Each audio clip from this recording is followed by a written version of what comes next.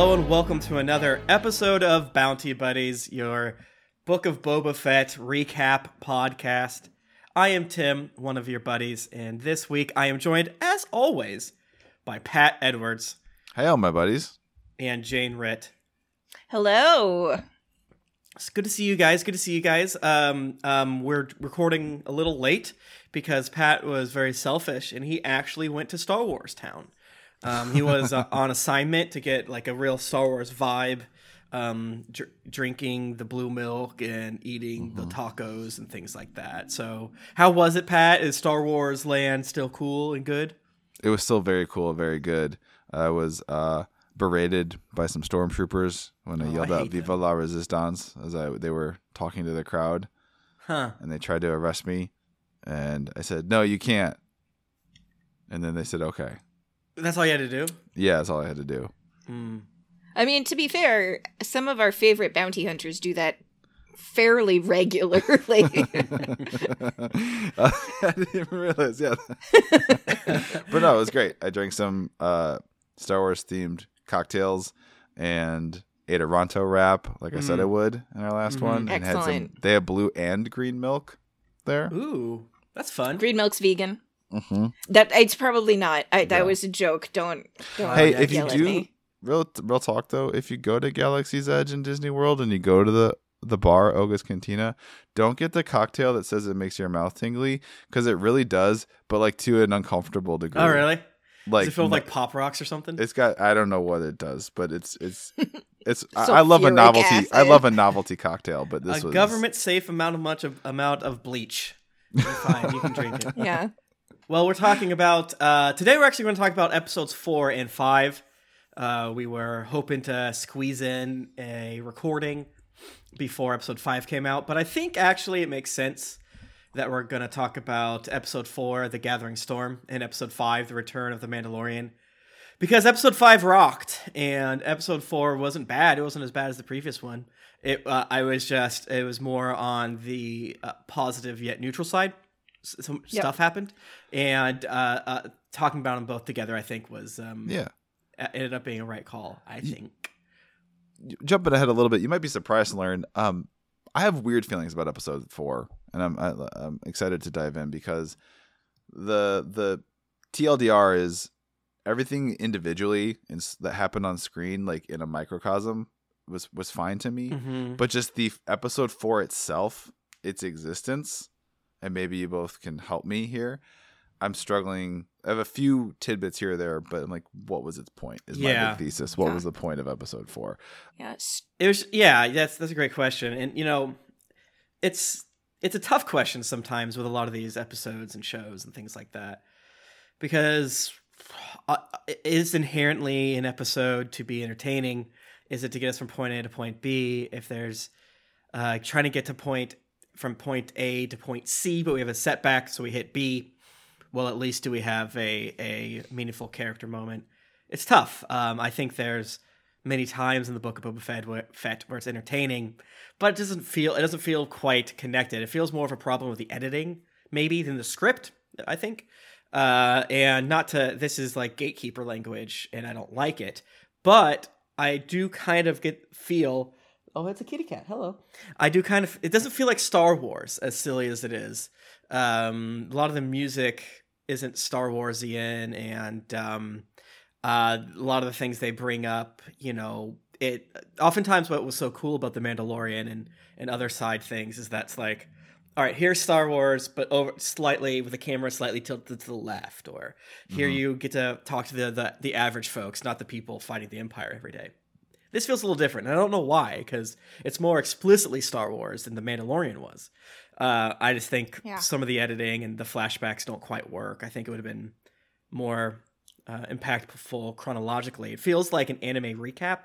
Like an anime filler arc where it's like technically nothing is that different than the canon anime episodes, but the editing and writing are just not quite nailing it. Well, what was interesting to me, and it's you bring up a great point in terms of, why was it there and what did it matter? And I remember that we ended up, I believe, disagreeing on an episode in The Mandalorian, which was them on the ice planet with the spider and the frog mama, and the question of like, why is that there? Frog mama. And and we, I think, disagreed on that, but in that case, everything was happening in present day. Yeah. So there were stakes because we didn't technically know what was going to happen next. Like, we kind of knew that Grogu wasn't going to bite it on a random snow planet. Right. But, like, bad things he still bit it. happened. He bit things. So, while I enjoyed a lot of the world building and aesthetic and, I guess, set pieces and weird side characters introduced in this episode, I do not think it was necessary. And also, there were virtually no stakes because we knew that they work together. We knew that she didn't die on that planet. Yeah. Like, we knew that he still needed to get his armor. Like, it was kind of explaining things, but not telling. It was telling a story, but there weren't any stakes in that story.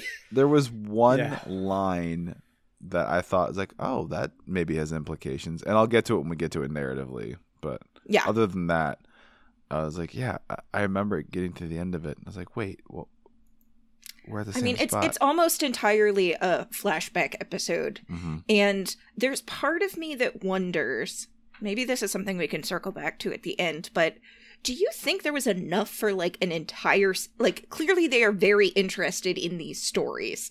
Should that have been a season? Should these have just been episodes that were first? Should they have done some sort of device where, like, you just are in the present day story and then there's a cliffhanger and then it jumps back and tells all of these stories contiguously? Yeah, no, I think, definitely. I think the flashbacks were not thematically serving the story, meaning, like, you know, as you said, there is an inherent loss of stakes and you know, a prequel in a flashback, things like that.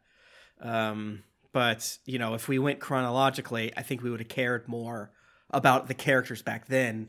And typically with some, like a show that goes back and forth, you're supposed to be learning about the characters and learning about them in real time, and that affects the past, and the past affects the future. And even though it's not, what's the word I'm looking for?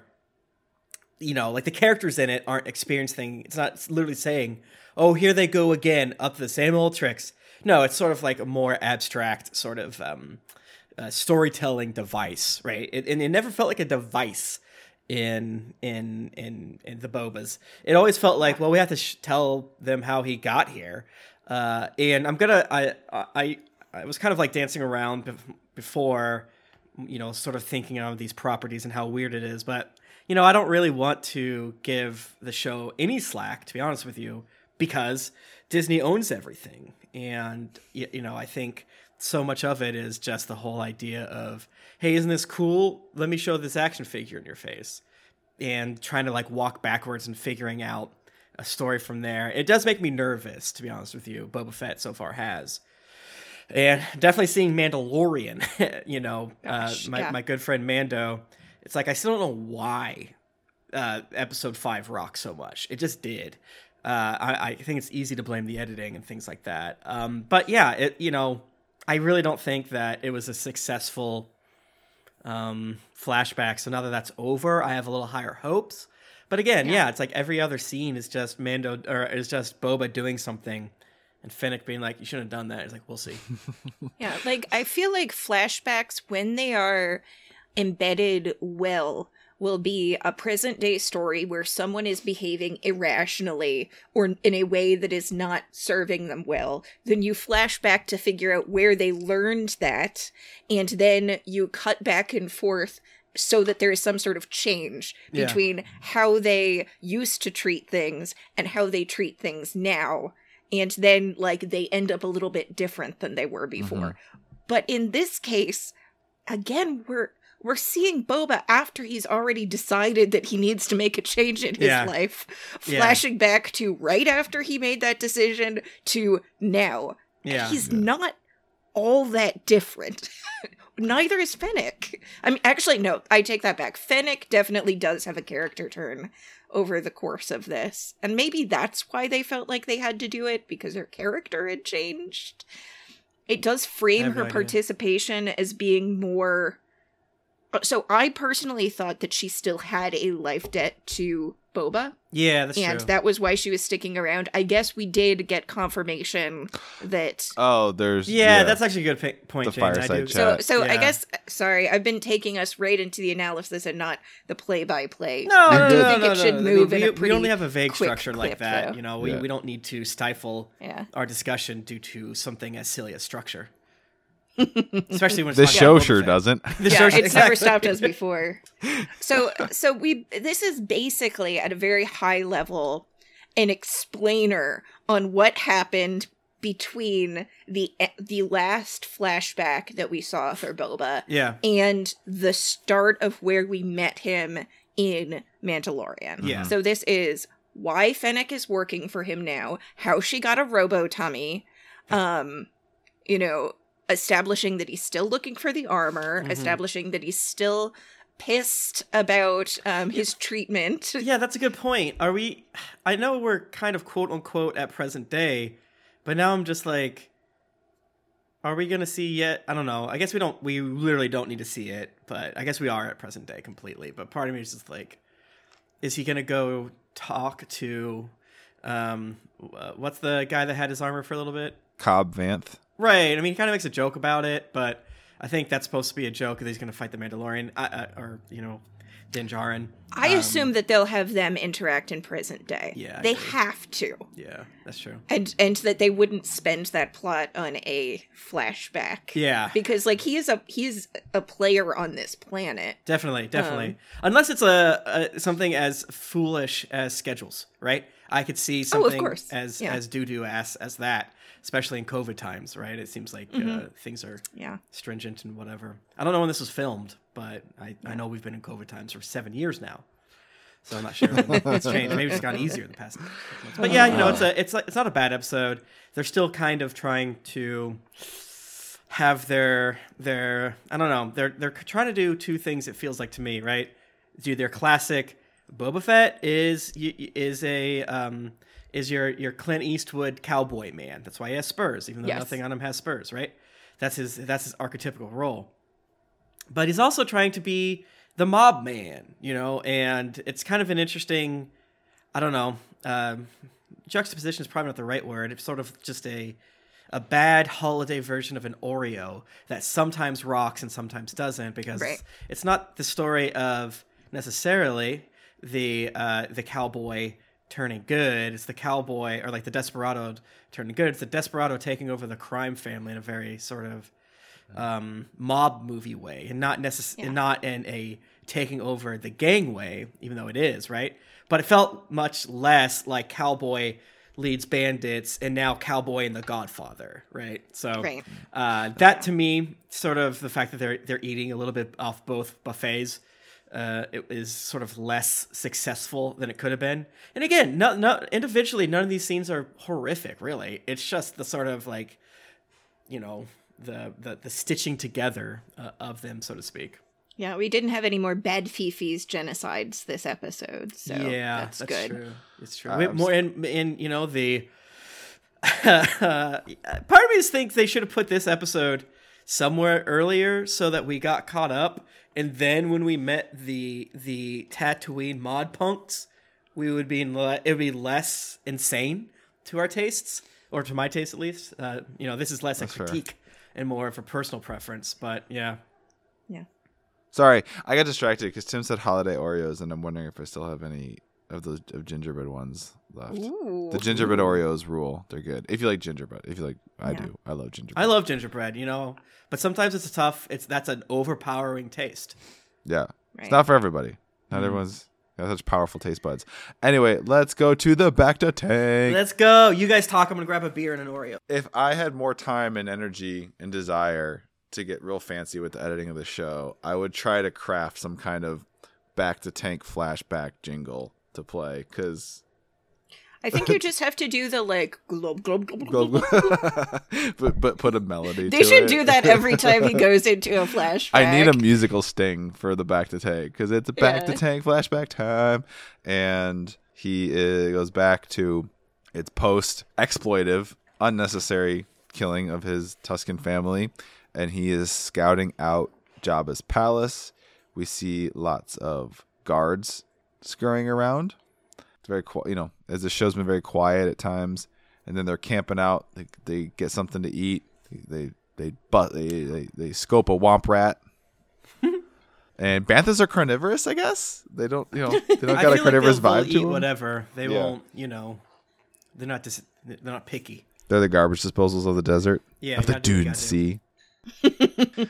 He sees Tamara Morrison, the way he delivers some Star Wars words in this season is very appealing to my ears. I love the way he says Tatooine. Yeah. Yep. But we see like flares going off, explosions, and And we get the musical sting yes, for Mando. mhm. The first of a couple in this episode. And then the Yeah. endorphins just start running, and Right. you're like, yes, I know that guy. I know that guy. And that's why I wasn't super mad about the spoilers showing that Mando shows up in this episode. Because they all but say it, right? At Right. the end, like Jane just said, at the end of this episode, they literally play the Mando theme. So I was like, okay, he's coming. He finds Fennec, who's been gut shot with her running with Dirt Han Solo. Yeah. And he takes her, I guess, because the sequence. This So is- apparently in Mos Eisley, there's a very different side Yeah. part of Mos Eisley than what Obi-Wan and Luke went to. I do love of the Or maybe this is a trend. Maybe these are just Zoomers. Yeah, we exactly. got more Like okay, mods. let's think about this. Like, these are kids who grew up during the Empire. And then the Empire fell, but things probably didn't get much better Yeah. for the average Literally, person. the vice president was a cyborg. Basically, it was a big black cyborg. That's true. What if the New Republic gave everyone in the Outer Rim a stimulus check, and because of that, everyone just had like a little extra spending money, and so everyone just bought weird stuff. I was wondering, like, how does the economy work? And don't tell me that's how we got the prequels. How does the economy of Star Wars work? I know that. But like, where are they getting the money to like swap out their torsos? Like, do they have jobs? Yeah, they water. That's the thing is tattooing. There's two things you can do: bartender and harvest water, and then like be a rascal who gets murdered. That's true. I guess these all do have a little bit of that rascal who gets murdered energy. Yeah, But it's basically styled like an EDM tattoo parlor. yes, I like the yes, spider eyes yes. girl. Yes, that was very good. Too I scary. liked her mod the Too best. scary. Yeah. They're scary. definitely so it is interesting the mashing together of the aesthetics of the prequels into like the broader universe, because you had like the very urban sleaze Bogano style characters, and this is basically the idea that they have kind of interspersed throughout the universe, so you have weird droid dirtbags everywhere now. Yeah. It's the mind boggles, and there's really no wrong answer for how any of this happened. So it is kind of fun that we get to go sort of down that LSD trip. And I guess this the tattoo artist is like some drummer. Is he a he's a bassist? He's a musician. He's a mus- bassist. Yeah. Thundercat. So I didn't realize that he was a cameo, so to speak, or whatever that version is. I where it's didn't like recognize him on sight, but the way they framed and blocked and like Yeah. introduced him, I was like, okay, this is somebody. This Yeah. is some celebrity. Yeah. And that rocks. I like that he had a battle droid arm, a super battle droid arm. Yeah. Yes. And there was something weird about his hand too that came up. I started watching the was it Screen Crush YouTube videos, and they pointed out a lot of fun stuff of the robot. It's like, oh, these are all like callbacks. It's like, wow, I love Really? robots in Star Wars. They're all over the place. I meant to watch one for episode 5 because I think every single robot is a callback to another robot explicitly. But the droids in this episode were pretty good overall. And then we have Cyborg Repair Rave, which I like some things about it, and some things, to Tim, you made a point earlier, it didn't really feel like Star Wars with the music and everything. And but this, right before the montage of him repairing, Fennec, we have one of a trope that I've always just find so interesting in film and movies across all genres, is the tossing of a vague bag of coins and a person being like, okay, I'm like, but like, why bro, didn't you say so? You don't know what's in there. Those That could be bottle full caps. of rocks. Here's my sack of pennies. It's very much the like John Wick thing of like the bag of coins is not like a currency. It's just like this indicates a favor. The bag of of coins is not about the contents. The bag of coins itself is a representation of a certain amount of money or something. Yes, old bag of coin. Yeah, isn't it like saying like children, on top of not having object permanence, can't tell the difference in volumes, and they would rather have like more pennies than more dollars or whatever like that, because it's like, it's more.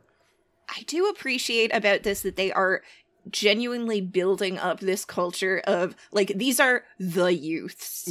Like there is a subculture for young people. He's like, aren't you a little old to be here? Yeah, and it feels like I don't think it's entirely successful, even though I think it's a worthy try, but it feels like there's someone that's like, Tamora Morrison's too old, it's gonna feel weird, so let's put some kids around him. It's like, that just makes him feel 1,000% right? Like sure, a 34-year-old Boba Fett played by a 50 or 60-year-old actor, I think that rocks. He's 60. And I like him a lot, and there's no real negatives. He got ouched, even though the back is like, you're good. It's like, am I?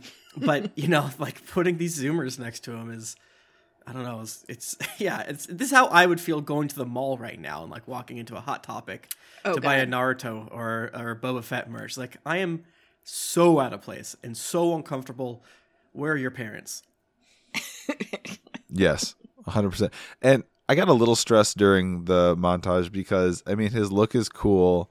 The fixer, what his character's name in this is, Modifier. Simply just Modifier, he's credited as. He has these cool yellow braids, but they were like in his face. I'm like, you're doing very like particular work on a human body or something. You should pull those back in like a top knot or sort like it'd be like, Tim, your luscious long locks being like stringing over your face while you're trying to perform surgery or something like that. It was stressing me out. I'm always hounding Tim about pulling back his hair while he's performing surgery. Does he listen? No, I won't. I need to chew on it as I get down. No, you're right. It's definitely a very it's a weird vibe, because typically these Ripper docs on the fringes of town, which is explicit, like at first like, what the fuck? Where are we? Why is this here? Why is this here? But from a different connotation or intonation. But then they go out of their way to be like, oh, it's at the outskirts of Dirtbag Town. It's like, oh, well, okay, if at the outskirts of our towns is dirtbaggy, what is the outskirt of the outskirt? Okay, right. Fringe science, whatever. But it was so clean. And Star Wars is not clean. Star Trek is clean. Star Wars is not clean. That's the only difference. That there's one difference. That's what makes them outsiders and Fringe, Tim, is they care. Oh, fuck. It's reverse Fringe. Yeah. Okay, never mind. It's good. Like they don't have germ theory in Star Wars universe. You know how like doctors for a while didn't believe in germs, and the ones who did were like they were like thought they were crazy people. Like, no, we should keep things clean. It's good for. I mean, okay, we did have a Senator Queen die of childbirth not that long ago. No, she didn't die of childbirth. She died of a broken heart. Thank you, Tim. Oh, okay, yeah. That's what the robot, I think, said? That's how incompetent the doctors are. It's like, no, she's clearly bleeding out. And did not know she was having twins, which is deranged. Okay, I haven't watched the prequels, but I've decided that, Queen Amidala is some sort of... natural. Like natural woo-woo rich white lady who might be an anti-vax, like 5 No, years ago we can't would not do be an that to her. anti-vaxxer, but She it's a wasn't flippant what was coin. wrong with the prequels. So, Yeah. So they fix her tum-tum. They give her robot tummy. I thought it was interesting the amount of detail they showed, and it was weird because it didn't feel real, because he's basically like, I'll take this pipe and put it in your tum-tum, and pipe go up and pipe go down, and then it's like, here's this tube of blue blood and red blood. I mean, I'm glad they did it, but it was still very weird. But it's a very, very weird thing to do, to completely replace someone's tum-tum without them dying, and with it being, again, so GD clean. Why is that table not just strewn with the guts with and blood? Well, because everything is like blaster fire and it cauterizes That's the wounds. True. That's so true. So then I like the idea of he takes her and then just like goes out to a random patch of desert and just lays her in the dirt. While he eats some black melons. Yeah. Which I don't like, that little puff of like smoke they exhale when you open them. And she says that it's icky. So and he says you'll learn to love it. You'll learn to love it, kid. Yeah. It's just baffling series of scenes that are, again, inherently not bad. Well, whatever, but not as bad as the previous episode. But it's just like, whoa, what is happening? Yeah. And slightly my brain is bleached from previous episodes. There was no Vespa races that were doo-doo. Don't know what you're talking about, Tim. They go back and scope out the palace again, and I love her sniper rifle. So first there's the part where she wakes up and is like, "What the fuck?" Yes. Is this heaven? and he like you, refuses. He refuses to meet her at her level of confusion and anxiety. Like, he will not go up even like one smidge from his chill self. Right. He's like, I flamethrowered my way out of a goddamn Sarlacc and spent 5 years with the Tuskens. You were just out there for like 2 days and I found you, and you were shooting blasters in the air. So to me, that's not a big deal. Yeah. Why are you freaking out? You're being insane right now. I'm really glad, Jane, you pulled us back, because this is the moment I was talking about where there's a moment of dialogue here that I am like, okay, that maybe has implications, but does it justify an entire episode for that one piece of dialogue? It's when he tells her what happened and that his like Tusken family was murdered, and he says by the Nikto speeder bike gang, and she makes kind of like she's kind of incredulous about it, like, really? Mm-hmm. Like Nikto, like those dummies? Yeah.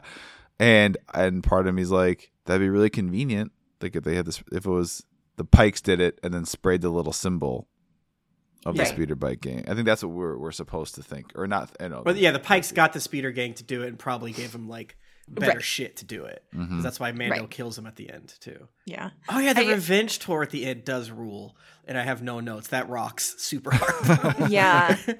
So the reason that he has saved Fennec, first of all, is because he's a nice old doddering dad now. Mm-hmm. Second, it's because he wants help getting his ship back. His ship that is not named by name. Because they are trying to distance themselves from something that I think Why? You brought What's up last wrong episode. about it, Jane? It has a problematic name. Yeah. And they are trying to distance themselves from that, which good on them. But also, they didn't need to go and get the ship back. Yeah, no, and they instead of like being afraid of keyboard warriors being like, you took the slave word out of it, what the fuck is a fire spray or whatever they called it. It's like, well, that's the type of ship, you know. I mean, well, Solo doesn't call his fucking ship the YT whatever 8 or whatever it's called. I don't remember.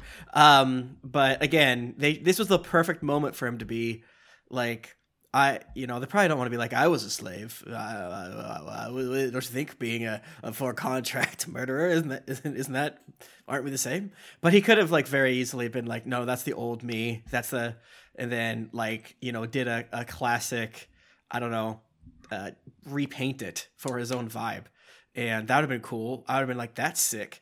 Mm-hmm. But it felt like them being cowards on both sides, like afraid of right wingers, yelling at them.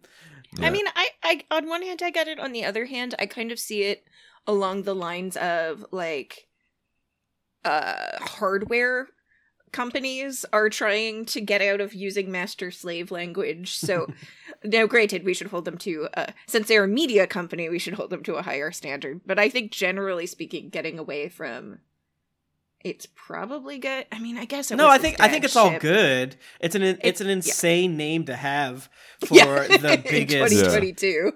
For the biggest media thing on the planet, right? So it'd be like, if Pokemon, there was like a Pokemon with the word slave in it. I mean, that's just all it is, right? No, they had basically what I'm saying is there's a moment Boba could have talked about it. Instead, they're just being chicken shit. And Tamora Morrison has to do an interview. It's like, I guess we changed the name. I don't fucking know.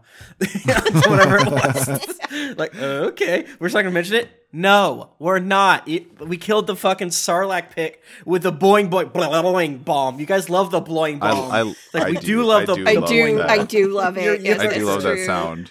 Okay, so they spring his ship that is the fire spray or whatever. That was a good set piece, though. Yeah, that was fun. That shootout. But before that, when they're creeping through the palace. Oh yeah.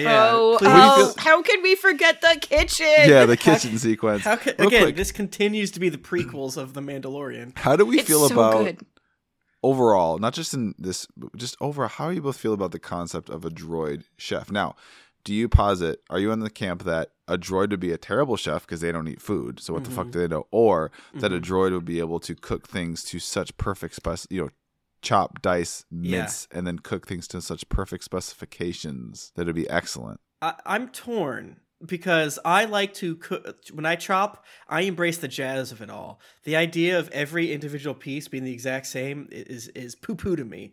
I want some, and yes, it's like, okay, well, that means this piece won't be as quote-unquote cooked as that piece. Like, exactly. Delicious. Variety. I feel like it would be perfect, so for you, but it become boring. The imperfections are the perfections of cooking. Yeah, and that's what love is, baby. It could end up being like, a violin that after being played for so long develops its own sort of seasoning and timbre to it. The robot would be like, no, you don't like onions anymore. Here. Like, okay. But I mostly, and the reason that I'm pretending that I think the food that these droids cooked would be any good is because I love them. I love them. They better still work there. Yes, I know that their heads were cut off, but like people can fix droids. Yeah. They better still be there. Yeah, they don't have souls. You can just like replug them back in. And they did at the end show that little guy with the ears. He's still kicking around. So. I can't decide if it's great or it's terrible. No, it's good. When he catches the little droid, he goes like, I am Boba Fett, and the droid turns itself off. So good. I know that this is the show at its most prequelsy, but it was also incredibly good, and I would change absolutely nothing about it. I was watching, and I was like, I know that I can't think of any other show where we're supposed to be rooting for the big guy who's trying to beat up this cute little robot. Yeah. like we're supposed to be like, catch him. And it's like, no, he's just a rat catcher. He just wants to hit the guys with his little stick. Yeah. Don't menace him. It was an insane scene. And that's why I don't really want to, critique it at all. The only part that I thought went a little too long in that it happened, I guess, is when the big guy was chasing the rat catcher. That was not as successful. But the robot chopper is doing a bad job, it looks like. It is basically willy and nilly. Like, I don't fucking know what's good about this. And I guess these robots were in the prequels. So, it makes sense that they're here. And it's very scary. And I like that they were doing a callback to General Grievous with the way it fought. I thought that was spinning the blades. Yeah. So, then we have, that's, as you said, Jane, a fun set piece with the shootout and, like, they're yelling back and forth. Boba's trying to pilot the ship out, and Fennec's like, "What are you doing up there? Give me time." Yeah, that's a classic one we all love. That's a video game thing. It's like, I need you to stay in this room and stand near this console for 2 minutes as action happens around you. Yeah. I guess I hate to stop the action, but I am going to. Please. It is very interesting to me that you have these two characters, one of whom, Boba Fett, all-time classic, one of whom, Mulan, all-time classic, constantly getting into scrapes and bantering with each other. Zero sexual tension. I'm very happy about it. I don't want them to, but it's like, it's fascinating that they managed to not have, they managed to be friends, but they have no chemistry. That's a like very not even good friend point. chemistry. I love them together, and I don't think everyone has to have a spark, Right. even if it's just like a friendly spark, but like, it's so No, weird. you're totally right. And it is sort of a maniac thing to be like, why not? Right? And that's obviously not what you're saying, but there is a part of me that it thinks that it exists that way because it's Disney, not because of what. So, you know, I'll take this delicious dish and accept it for what it is, as you know, a reversal of what we expect. But I need what maybe Crane Santan and Boa might get together. I don't know. Who knows? It's true. I just think it's really interesting that, like, through by accident and through trying to create something that seems to be pretty, like, neuter, they've inadvertently created a TV show about finding new friends in your middle age. Like, yeah. like they're just... Yeah, they moved to Florida where it's hot and shitty, and try to take over the local like, you know, housing development club, and I think that rocks. It is good. Sorry, continue. No, I mean, the only important thing of this scene is that they shoot a gonk droid and it explodes. So everyone who knows what gonk droids are can turn to whoever they're watching it with and say, that's a gonk droid. They're refueling droids. That's why it exploded. That's the important part. That part rocked. Also, it's a cool scene. It works. I think it works. Yeah, I was really mad because it exploded, and I was like, why did it explode? And then I knew why it exploded, and then I was like, I shouldn't know. It's like, now I'm mad at myself. Yeah, like, I know too much about this. Like, that's a gonk droid. It's not... Anyway. And I think they are having some fun. I think this episode on the whole is very fun. And I think they're having fun with looking at the camera and being like, what the fuck is this ship? Why does it exist this way? Also, even like later, we have the most insane shot of a spaceship in Star Wars ever. This, like, you know, they're just having so much fun with just the concept of the Firestar or whatever. Yeah, it's very good and stupid and points out how the ship kind of sucks, but whatever. Yeah, because this dummy wants to get his ship back so that he can go and shine its flashlight into the Sarlacc pit to try and get his armor. Right. And you can see on Fennec's face, she's like, what is happening? Right. Why did I agree to stay working with this guy? Like of all the places to go on this planet, like, let's do the one little patch that you're not supposed to go to. I like that I guess he's just so out of it because he doesn't remember he had his armor on when he climbed out. Which I guess it's fair. He does. He must have been in shock and whatever. Yeah, and then he says a thing too at this moment when they fly out of the Sarlacc that I guess I don't know how long I thought he was with the Tuskens. I didn't necessarily think it was multiple years, right? But apparently it was. Yeah. No, I totally agree. And you know, I don't know what that makes me feel other than saying the word oh okay. Because I think they shat the bed. With them so much so, which is a bummer because it was, you know, something that I think was the most interesting thing outside of, isn't it cool that we have a show with the action figure guy, you know? Yeah. It's so infuriating. Like, even now, as they're talking about it, I'm like, yes, I know that this is your motivation, but also it is stupid and a waste of potential and of time. Yeah. You know, it's funny because, like, we, not just us, you know, the vague sort of viewer commenting apparatus was like, why is he doing this? Like, I think we know, but why? But yes, they had to fridge the Tuskens, but why else? And on top of that, it's like, okay, well, he has to explicitly say it. I do think them being like he basically implies that, like, how many motherfuckers had to die for because people are stupid, and why can't we do it better? So Yes. there's like the aspect of it of like, I'm going to clean this place up. But the other aspect of it is less, it is that. It is completely those things. But it's also like, I don't have to be as messy, as dramatic. There's so much drama in the Mafia gang.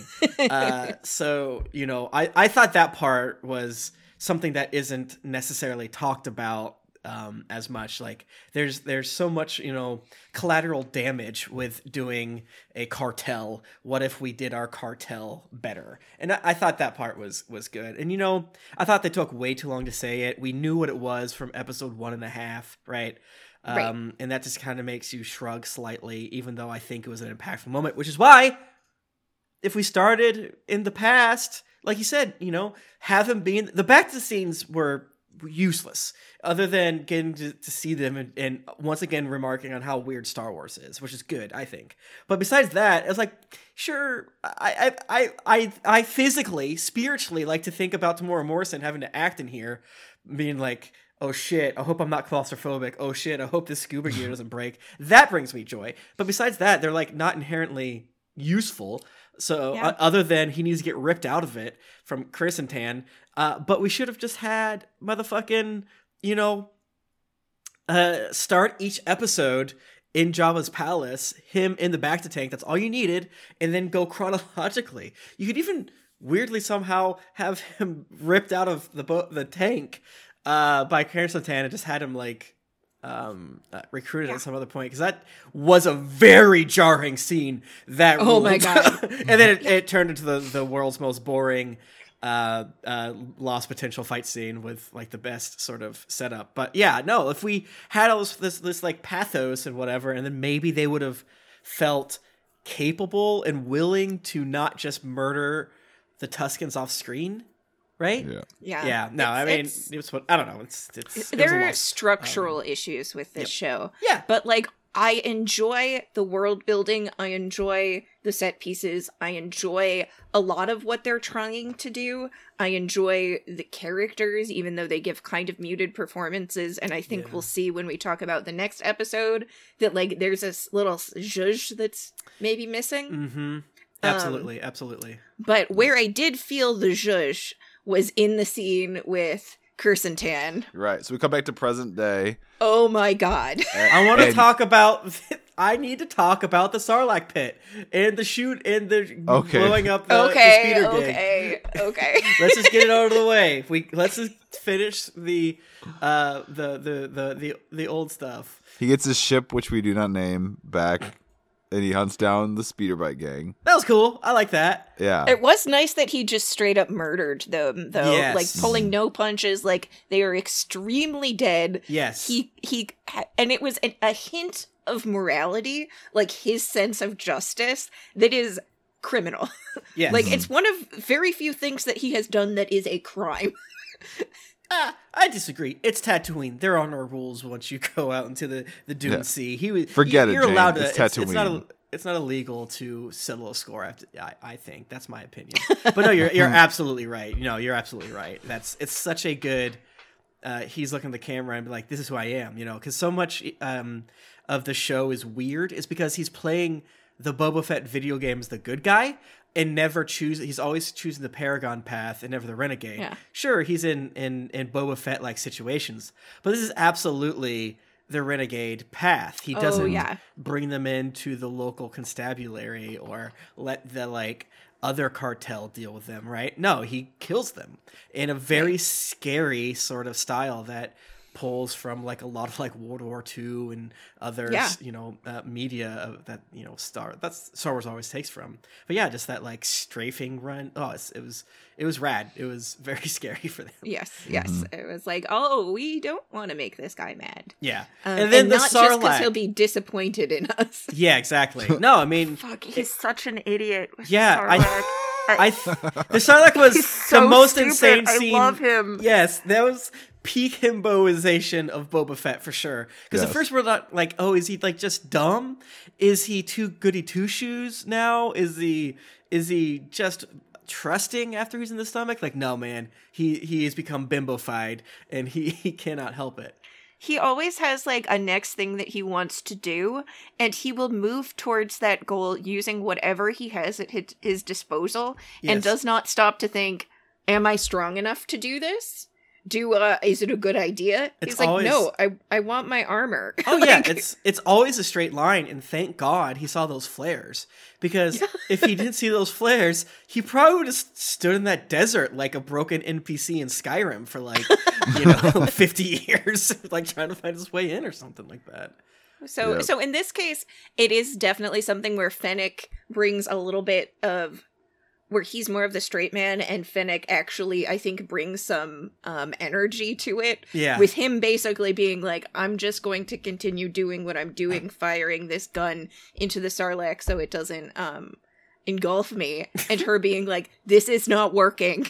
Can we please use a bomb? Can I press this button? Yeah. Can I pull a Grogu and We flip saw the switch, beak please? I mentioned. I hate that Yeah, they I felt kept bad that. for you, bro. Mhm. Yeah. I hate the beak. In terms of the wisecracks, though, this is by far my favorite wisecrack of the entire series to date, which was when he says, next time don't touch my buttons. That is, I think, the only wisecrack that for me has actually made me laugh. Yeah. No, it's a deeply, deeply funny scene because it's just insane. It is like this is every Star Wars spaceship video game before the like PS2, where it's like we would accidentally like crash and then find our like Naboo starfighter accidentally not blown up but like trying to fly into a cave. You'd be like, okay, I guess I exist here, and we don't really know how Star Wars technology works, and we're not meant to, but the fact that it can just slowly goose itself down into a hole, and they do the wide shot, they want you to see how, I assume, they want you to see how weird this is.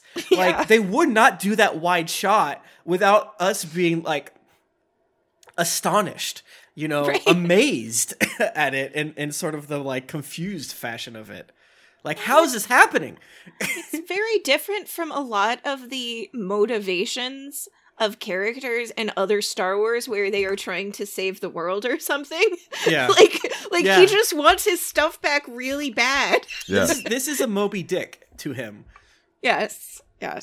And if it's like if Moby Dick was on his lawn and he wanted to get Moby Dick off his front lawn, you rascal or something. And I feel like I am so glad for many, many reasons that Book of Boba came after The Mandalorian, but Yeah. one of them, that they had the chance to hammer home, like, armor. This is their deal. This is all they care about, Yep. which was in Legends and in other media. But I don't know if someone had just watched the movies and then the TV shows, if they would know that, like, no, I mean, he's being very stupid about it, but there is a reason why he is fixated on getting his armor back. Yeah. Yeah, I think I would have probably just thought like, oh, they need the shot of him in the armor for the toys, for the action figures. And they'd be right to do it. They'd be right to do it. But we do get that sweet audio candy of the detonator. How many I love times it. do I you think just they love can that. do I it love and it it. still works? Probably I don't every know. time, right? Forever for me. I just love it. Just, Also, Fennec dropping down and landing on the on the bowl shaped sort of what is it? Visor, cockpit, whatever. Cockpit, yeah. I think all those And words then are like having to do the like work of riding herself and climbing around. That they have been weirdly good about how the interiors of ships work. Yeah. Mhm. In these shows, and Yeah, that definitely. it was a fun bit of business for Yeah. whatever reason. No, and I think whoever is in charge of that specific piece is definitely wants to show the audience how the Firestar works. Because it's an insane ship. Yep. Sorry, remind me, why did they go to Mandalorian? Why did they do that? I forget. Like, he wanted his armor, but how did Finnick know it? Did they find like a distress beacon or something? I know that they told us. They told, like, why did Finnick and Boba Fett go save Din Djarin and Grogu? Because they had his armor. Right, how He did they knew he know had his- that?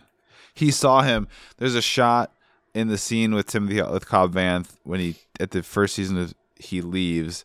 There's a shot of black boots and like a black robe, Oh, watching So they- him leave. gotcha. So that sort of they do a montage at the end of this of like, okay, here we are, we're Yeah. caught up. So I think, Yeah. okay, gotcha. I just completely forgot how I wasn't sure if it's like, oh, you want that armor? I know a guy that has that armor, but yeah, I knew it was. Yeah, he saw him. I think it's assumed that he knew Cobb Vanth had his armor or had heard about it and was going there, and he got there in time and saw Mando leave with it. Does- And then he followed him. Yeah, Doesn't I make assume sense. that the timeline has to work because it's Disney, but like it feels very weird because I thought that was before, like the timing of him rescuing Fennec but still not knowing where his armor is. Like I thought that he saw Boba before. Nah, No, never because mind. Fennec was first season. Yeah. Oh, you're right. But it still doesn't make any sense to me because he would have absolutely the fact that he would show restraint, especially in this zone, when he blew up a big sandworm and rode down. It doesn't make any sense that he showed restraint, but I guess maybe he did. I don't know. They'll explain it in a Back to Tank flashback. No, he's fully healed now. I thought, yeah, Sorry, spoiler. No, but- I'm I want him to still sleep in him because, like, well, I've kind of gotten used to it now. yeah. When you like, live near a train track for too long, Yeah. it's like now I can't sleep without the. you have the trains. fan on even though it's winter because of Yeah. the white noise. Yeah, he's gonna sleep in a very specific smelling waterbed. Yeah. Well, I'm glad I asked because I thought I just couldn't remember, but it sounds like either they didn't do a good enough job or you can't remember. But I'm pretty sure they explicitly said Yeah. it, but it's like probably not as tight as I'd want.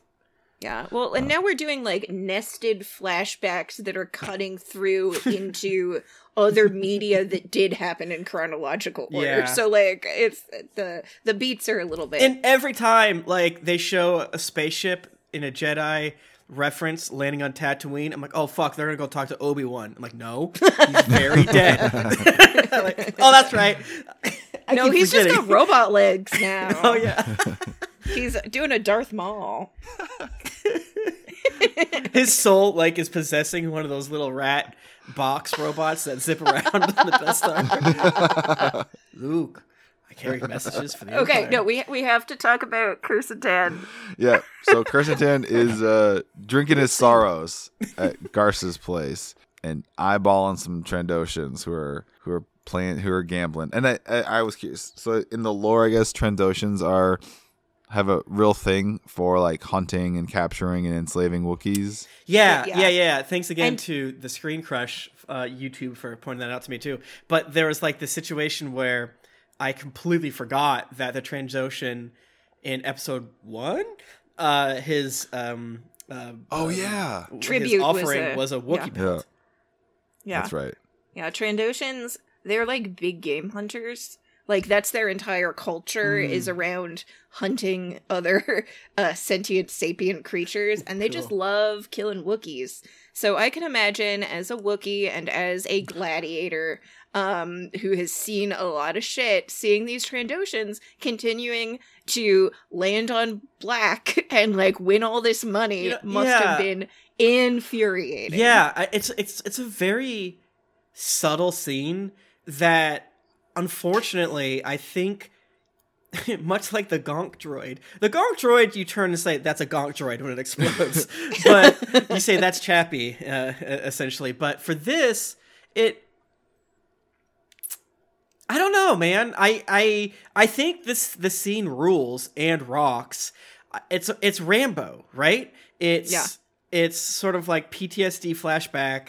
How dare you, send all these boys to die and not get punished for it, right? All that good shit. But we're missing so much context. You really, for a Disney program, to know this much lore for a show that like even the not most corporatized media doesn't rely on the audience to put these many pieces together, because I don't think we need the backstory. It's pretty, but it also just seems like he's just a prick. I think it's just as likely to assume that he's just mad and wants to fight. I think that works too, but I think it rules if you think of him as Rambo from Rambo 1, not the rest of the films. I haven't seen all. I'm surprised one of the Trandoshans didn't like try and be like, "What? It's a compliment." It means we think you're really hard, like good game. Yeah. Yeah. We The also most got a dangerous little bit- game. We love to be called it. Yeah. So when Kirsten Tan comes over, beats the ever loving guts out of a bunch of the Trandoshans, and then lifts the final one up like he's gonna choke him out. And Garza comes out. She does have some explanation and trying Yep. to like get into his head and say like, oh, you know, you're such a strong gladiator and you've really struggled and they have historically been, you know, so cruel to you. So I think that it does kind of give some context, even Yeah. though she's just blowing smoke up his ass. Yeah. I was so surprised that it didn't work. No, They totally. got No, me. great. They yeah. got Yeah. me so good. Like, I Yeah. did a little squeak. Uh, I'm not too proud to say it. I did a squeak. Oh yeah, love that speech. Side note: we talked about in the first episode, like how good like Tamora Morrison looks good for his age, and how amazing Ming-Na Wen looks. Jennifer Beals is 58. No, I mean, as insane as it is about Incredible. Ming-Na Wen and Tamora Morrison, I did not realize she was Flashdance Girl, because she is, like, one of my notes is don't talk about how hot she is, because it's not just a Twilight thing, but like it's PTSD Wookiee. She is hot. Are they gonna hire Mando? Like, she is so fucking hot, She's and very, very hot. it rules. Good for her. I mean, good for her. Yeah, he does. He pulls the classic Wookiee move of ripping off that Trandoshan's arm. Yeah, I guess And- Trandoshans are lizard matter of people, honor. so they'll grow back. Whatever. Oh, well, Does he Okay, kill well- one? I forget. Does he like break his arm back? Does he kill one? I forget. I assumed like at least 2/3 of them were dead. Yeah. Yeah, and the way that she just like rolls her eyes. Whew. Yeah. She says that she's going to clear his bar tab if he puts the Trandoshan down, and he said he rips his arm off and throws him to the ground and leaves. And you're right, Tim, the moment where she just kind of like shrugs Yeah. and she's just like, worth a shot. Like, that was such a persuasion check. Yep. It was a contested persuasion check where she rolled really well and he rolled a crit and Yeah, did what no, he it wanted was- to do. It was. It felt almost out of place in the Book of Boba Fett because it was perfect. You know, It was so good. Yeah. she is so good in the scene. It's so good, and even missing some of the context at the start, and then like some of the deeper context throughout the whole of it, and forgetting the Wookiee pelt from episode 1. You know, yeah, no, it all toe to tip. I would have loved a kissy more of you know. I don't want to dumb things down, but I thought this could have given like just a crank the knob on the old Yeah. emotion factor. Like maybe even went like mention it before if I don't know, Ming-Na Wen's wanted to like, hey, we should hire him. It's like, I don't know, we want to make nice with the Trandoshans, and you know how they are. They're gonna fight. Da da da. I mean, they didn't need it. I think it like you said, it saved it at the end. But Yeah. it's like, I wish I was on that ride the whole time. I wish I knew explicitly why it was happening. And that's more of a me problem. I have a problem if like I don't know why it's happening. If there's like 5 equally like logical reasons, and it's like, well, Yep. am I allowed to praise it that it works on 5 levels? If it turns out it's explicitly one of these, and that's a me thing. That's always gonna be a me thing. Yeah. But it was so good. But we get what we were hoping for last episode, and that Boba offers him a job, join his crew. yeah.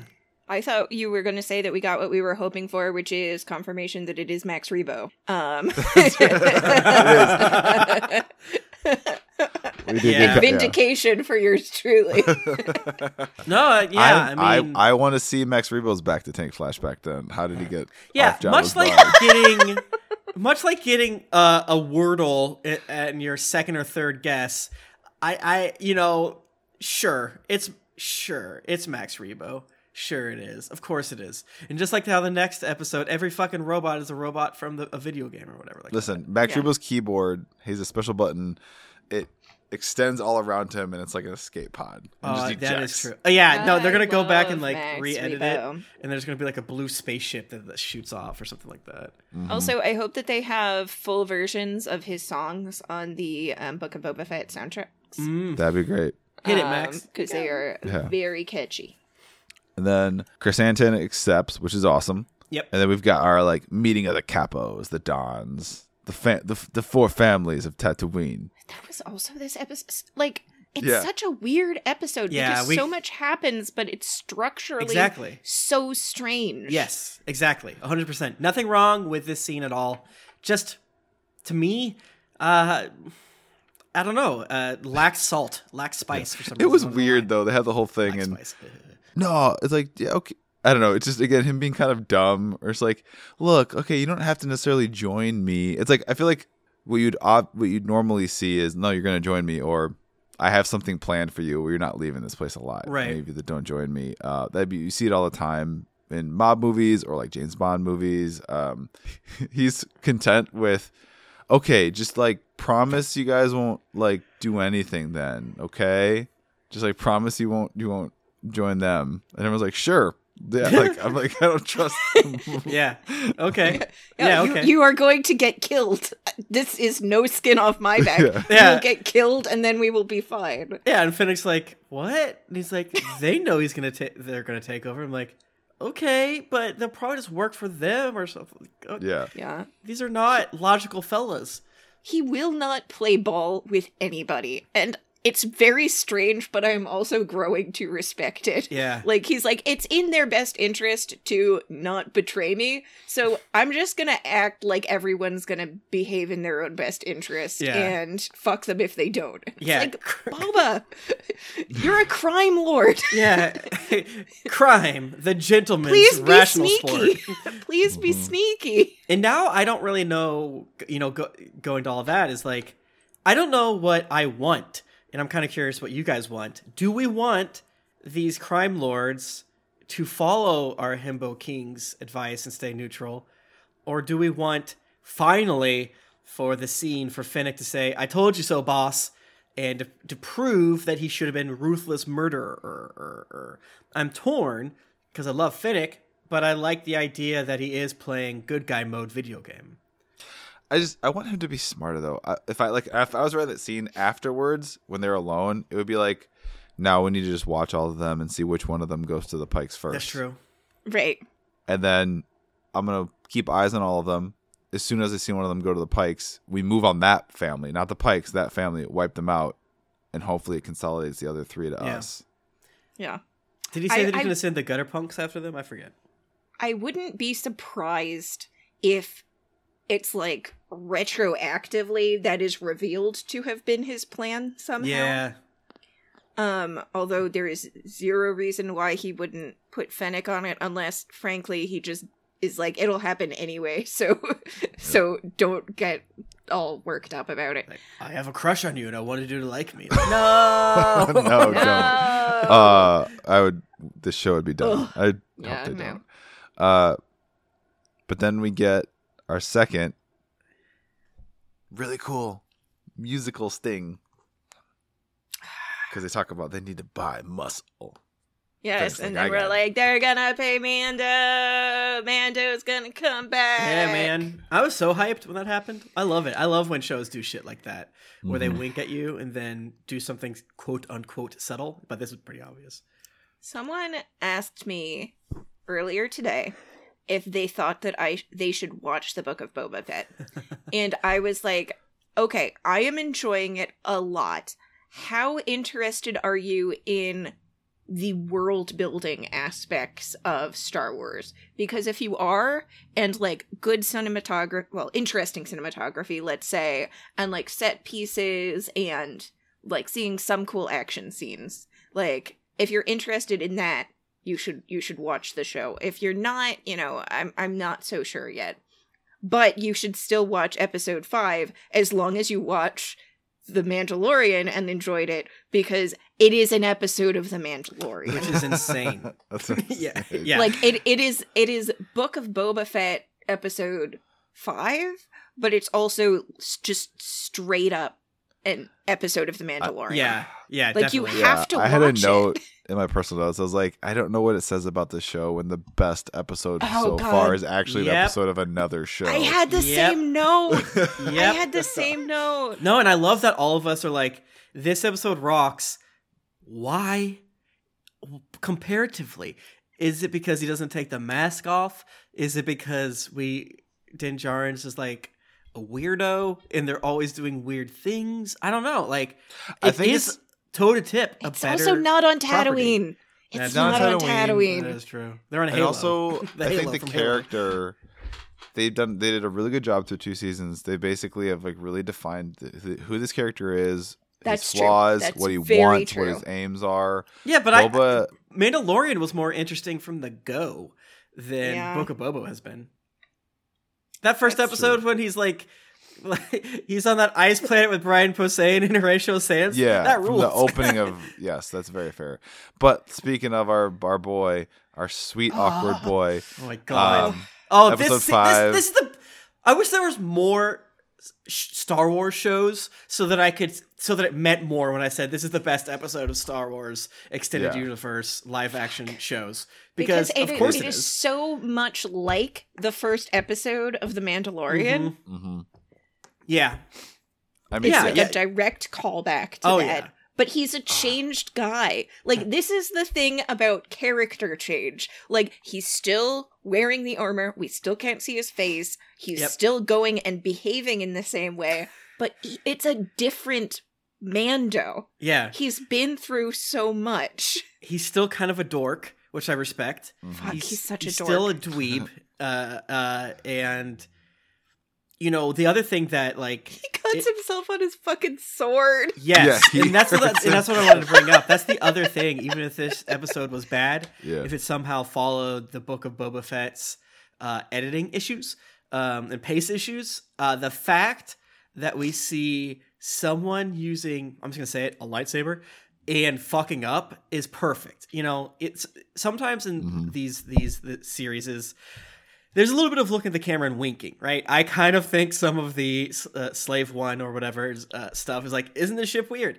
The fact that he hurts himself with the Darksaber is perfect because that's all that it's come up in everyone's brains for 50 years, and it's just like, obviously, if you don't train with this motherfucker, you're gonna hurt yourself, and he immediately does it. And it's a dude that gets shot with blaster rifles 1,000 times an episode, and he's chill. But this one time, he gives himself the most gnarly road rashy cut on himself, Yeah. just by accidentally putting the blade near him. And it's like something that we've always thought about, and it almost just like these weapons didn't feel dangerous because the people that wielded them so well. And I love that he hurt himself with it. It's like best choice of the entire episode. Yeah, because he's stomping into a fish kitchen or a butcher butcher. shop. A Run butcher by shop. bulldogs and pugs. Yes. Clatoonians. Clatoonians. He's stomping in because he has a bounty on one of the big bosses in the back. They're back, baby. They're Yes. back. Chain code. Same with me. Oh, the fobs. Let's go. I'm like, I rolled my eyes because Fob, Pat was fob. earlier. Was like, he was basically winking. He's like, I'm excited to hear what you say about this episode. And I wasn't thinking about it as soon as I saw the chain code. It's like, that's what he's Yeah. talking about. Let's go. Yep. But the bad boy being like, that's not me. Like that rules. That should always be your first move. Is like, you're a racist. How dare you say that all of us look alike, even though I have the exact same facial piercings and everything like that. No, that was perfect. You expect him to pull out the sword and just like destroy everyone, but Yeah. instead it's a very awkward, wobbly fight. Yep. He injures himself. He clearly isn't meaning to cut the guy in half and the table in half at the same time. Like, it's Yep. just it's a huge disconnect between him and this weapon that like he didn't really choose. It chose him. True. And it's more of a burden than like a tool for Right, him. and I at think this that's part of the point. reason why we've always said Din Djarin rules is because he never wants anything. Things are just foisted upon him. So, like, if he didn't melt down the spear, you know, in episode 5 of season 8, he would just be weighed down with every culture's relics that were some Yes. time in Mandalore. He's like, ka-chunk, ka-chunk, ka-chunk. Yeah, he's always just slightly put off by everything. And if someone tells him to do something, he's like, okay. So yeah, no, the fact that he's not good at it is so many great choices in this fight scene. The fight scene is so awkward. It's perfect, especially So because the fight scenes claustrophobic. in this show. That's what's insane to me is that to say that this is an episode of Book of Boba Fett is wrong. Like you said, right? This is just an episode of Mandalorian. The fact that it's good, the fact that Bryce Dallas Howard directed it. I don't know if she's directed any of the Book of Boba Fett's yet, but I know she did several of the Mandalorians. It's insane to me that it works in every level, and it's like the best that the show has been. Yeah. And can we talk about just his selling of that injury and his, like, just the voice acting of, I am barely keeping it together, I am in excruciating pain, but if I show weakness, I am outnumbered like 20-1. They could probably take me down right now because I'm in so much pain. So I am going to act like I am magnanimously giving them all of this, which he was, but also like doing his best to never show that he was injured. Yeah. Was just the fact that he can sell like that while not having a face. Yeah. Like, his, first of all, I don't know if it was him or his body double, but whoever was in the suit did a great job. And his voice acting is stellar. Yeah, he's just kind of like tired and hurt. And the way that he delivers lines is not very compelling. And I think that's what's so cool about him, is he's always just like, this, please, just do this. And I don't think he has desperation in his voice, because I don't think he's that self-aware. No, it's not desperation, it's exasperation. It's like, yeah, he's like, I don't have any right to these credits. That'd be stealing, which is wrong, by the way. Yeah. But if you think it's worth it to let me go to have your cut, please do. And yeah, it's just a weird melange of different emotions that don't typically exist within a badass, like, metal armored murder machine. So I'm forming a thought here, which is that all of the, like, body mod kitties are Zoomers, but Mando is a millennial. Yeah, Mando is a millennial, where he's like elder millennial. Yeah, elder millennial. Yeah, where he's like, I please, just let me go turn in this guy's head. It's like, I got into spiritualism because I can't get a job. When he's walking, he's limping back. I like the reveal he's on like some kind of like ring world. Yeah, the design of this world was so cool. Yeah, no, it's really interesting. I don't believe, maybe there's a Clone War app, Jane, but this is such out of left field for Star Wars, but doesn't feel out of place. Weirdly, yeah. I think when they get close to the hit program The Expanse, it works. Mm-hmm. Whenever they do something different, I don't know. It's again, Star Wars kind of has to be dirty. And while and initially this didn't really seem like a dirty world, then we see the bottom of it, and it's like, oh yeah, we got all these dirty ass pipes. You need all the plumbing and shit like that. Yeah, this was some Citadel Mass Effect vibes. Yes. Where there's like a quest to go talk to all the weird spiders. Exactly. Mm-hmm. No, for sure. Yeah, and the way that they kind of did the sunlight, quote unquote, through the ring world, elevator. Like, what? The elevator scene. Yeah. Oh god, it was so good. Everything was Mandalorian rocks. And no dialogue in the elevator scene. And we didn't see human faces. Yeah. And yet it was so instantly readable, relatable, being like, I'm getting in an elevator with this weird guy in a shiny suit. Is that a Mandalorian? Oh god, he has a head. Oh, right. Don't look. And you knew that after he looked and they looked at him and he was staring forward, it's like, he's gonna look again, because that is simply what happens. And he does, but it took so long to do. It was such a good choice. That scene ruled. And I'm kind of too noodling this idea of, I don't know when it has happened before, but I don't like when quote unquote spin-off show needs to be saved by, the character from what it spun off from. The originator? And I feel like this happened recently. And I cannot remember for the life of me. Young Sheldon. No, Young Sheldon. But because I was like, well, Frasier always ruled, and even when Woody Harrelson and Lilith show up, the episodes are better. But Frasier's always good. But I feel like it must have been a Marvel property or something, because it's like It's like, where's this guy been? And then they just do a flashback episode, and it's like, oh, thank God, it's this guy. I know that this has happened. I don't think I completely made it up, but there is something that, I don't know, feels like you don't trust the work that you're doing as much. And that is not a statement that is bad, or it's bad, but it's good that this exists. So so at the end of the day, I don't know what one does with that realization, other than I guess I wish the rest of it was better. Fair point. Oh, another thing too about not seeing any humans. This is a more or less pretty world. Typically, we don't always get diversity, and Star Wars, like, quote unquote species diversity is weird. Whatever, I get it. It's hard to come up with enough like weird noses and ears and stuff. But the fact that this is an alien world with mostly aliens, and that is nice, and like you said, the cool part of the Citadel, I thought that was rad. Yeah.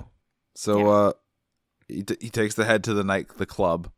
Those are fun. They're having a fun time at the table there, and they want him to hang out with them. They're roasting him. Yeah. They're roasting him to within an inch of his life. Come on, take a beer. Forcing him to come and hang out because he hates it. Yeah. I have sautéed my own leg with my own weapon, but this pain is nothing compared to the mental anguish I'm feeling in this social interaction right now. Yeah. I like to believe he's done a few jobs for this dude, and this dude loves fucking with him.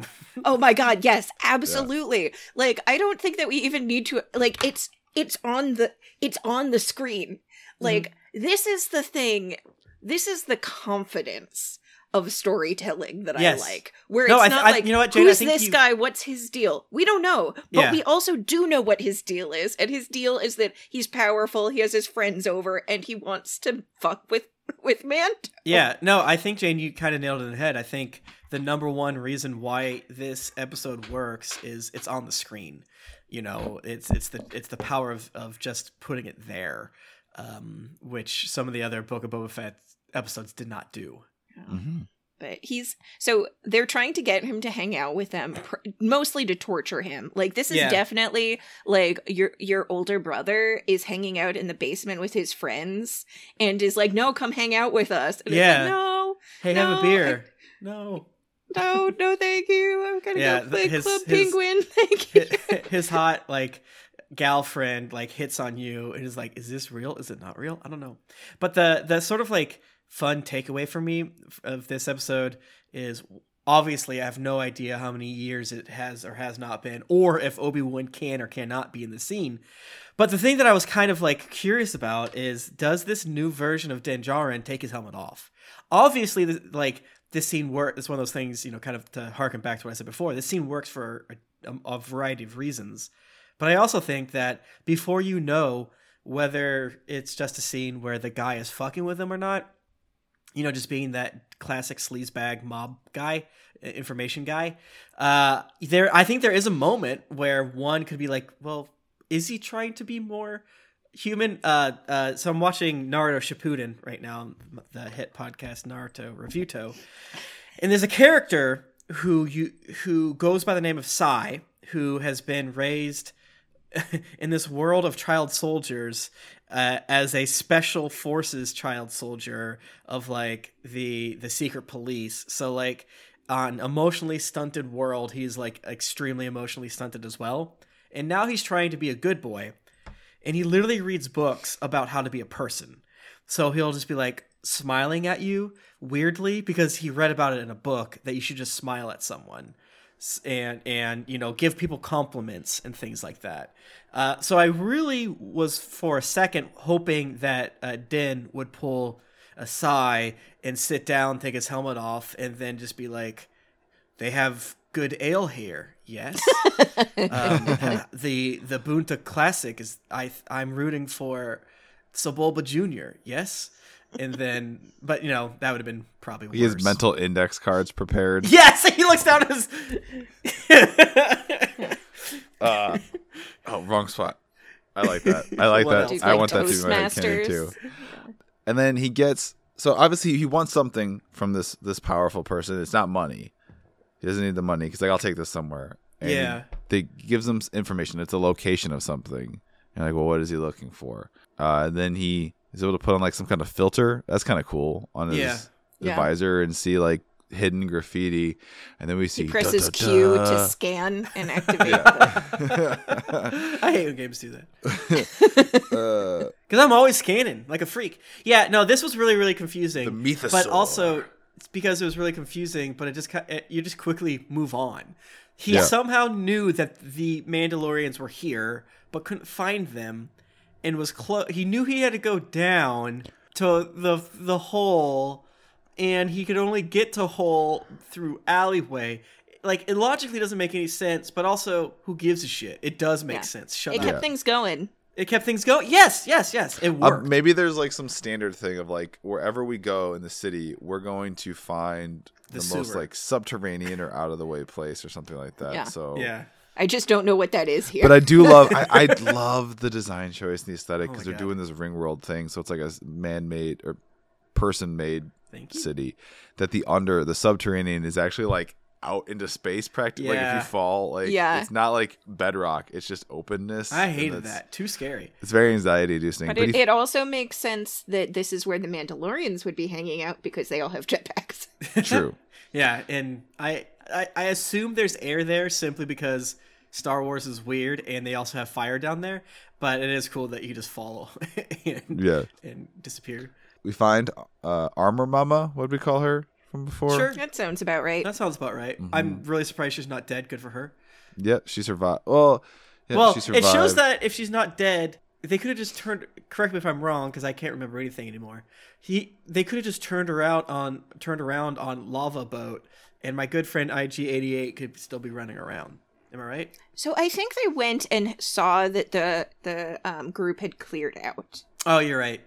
and You're and right. it sounds like there Wait. only 3 survived. Yeah. Some But I died, thought- some didn't. I thought they found her, and she's like, "Go," or am I making shit up? No, she did. Yes, they did. She was alive, still waiting for them, and she's like, "You're a clan of 2 now," with him and We love Grogu.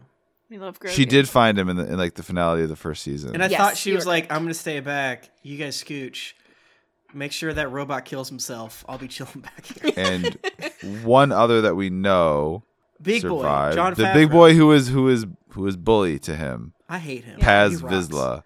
Yeah, Vizslas are dicks. Like Oh, yeah? just throughout Clone Wars, throughout everything, they aren't always wrong, but they are always antagonists. Oh, more that's or cool. less. I didn't know that was a through thread. Yeah, That's fun. there are some there's an antagonist in Clone Wars who is a Vizsla who is not like 100% wrong. Mm-hmm. But he gets into some fights with Obi-Wan that are pretty cool with the Darksaber. That's cool. So then, yeah, there's kind of a what have you been up to? What have you been up to? They heal his wound, and then I thought that was interesting. The whole bit of lore with the spear, because he's still got that awesome Beskar. Well, not for long. He's got the Yeah. Beskar spear, and I was like, wait, where did he get that again? And I remember it was from that like weapons dealer that Ahsoka fought. Yeah. Had it. Yep. And then Ahsoka gave it to him. A Jedi gave this to me. What? What have you been up What have to? you been up to? Yeah. The thing, like every line he delivers, he just says shit, and it was like, "Are you serious right now? You're the How are you coolest so guy in the calm about universe." this? And But you don't know it. she's also like, you little weirdo. Like, you brought basically a weapon that is only necessary to kill us. and the dark saber. You have And- both yeah. of these things. Oh, and you have the symbol of being the leader of our entire. and you have a people. baby Yoda. What the fuck are you? Like, I just for a hint of her internal dialogue, when he comes and he has the dark saber and she's just like, bring it to me. And Yeah.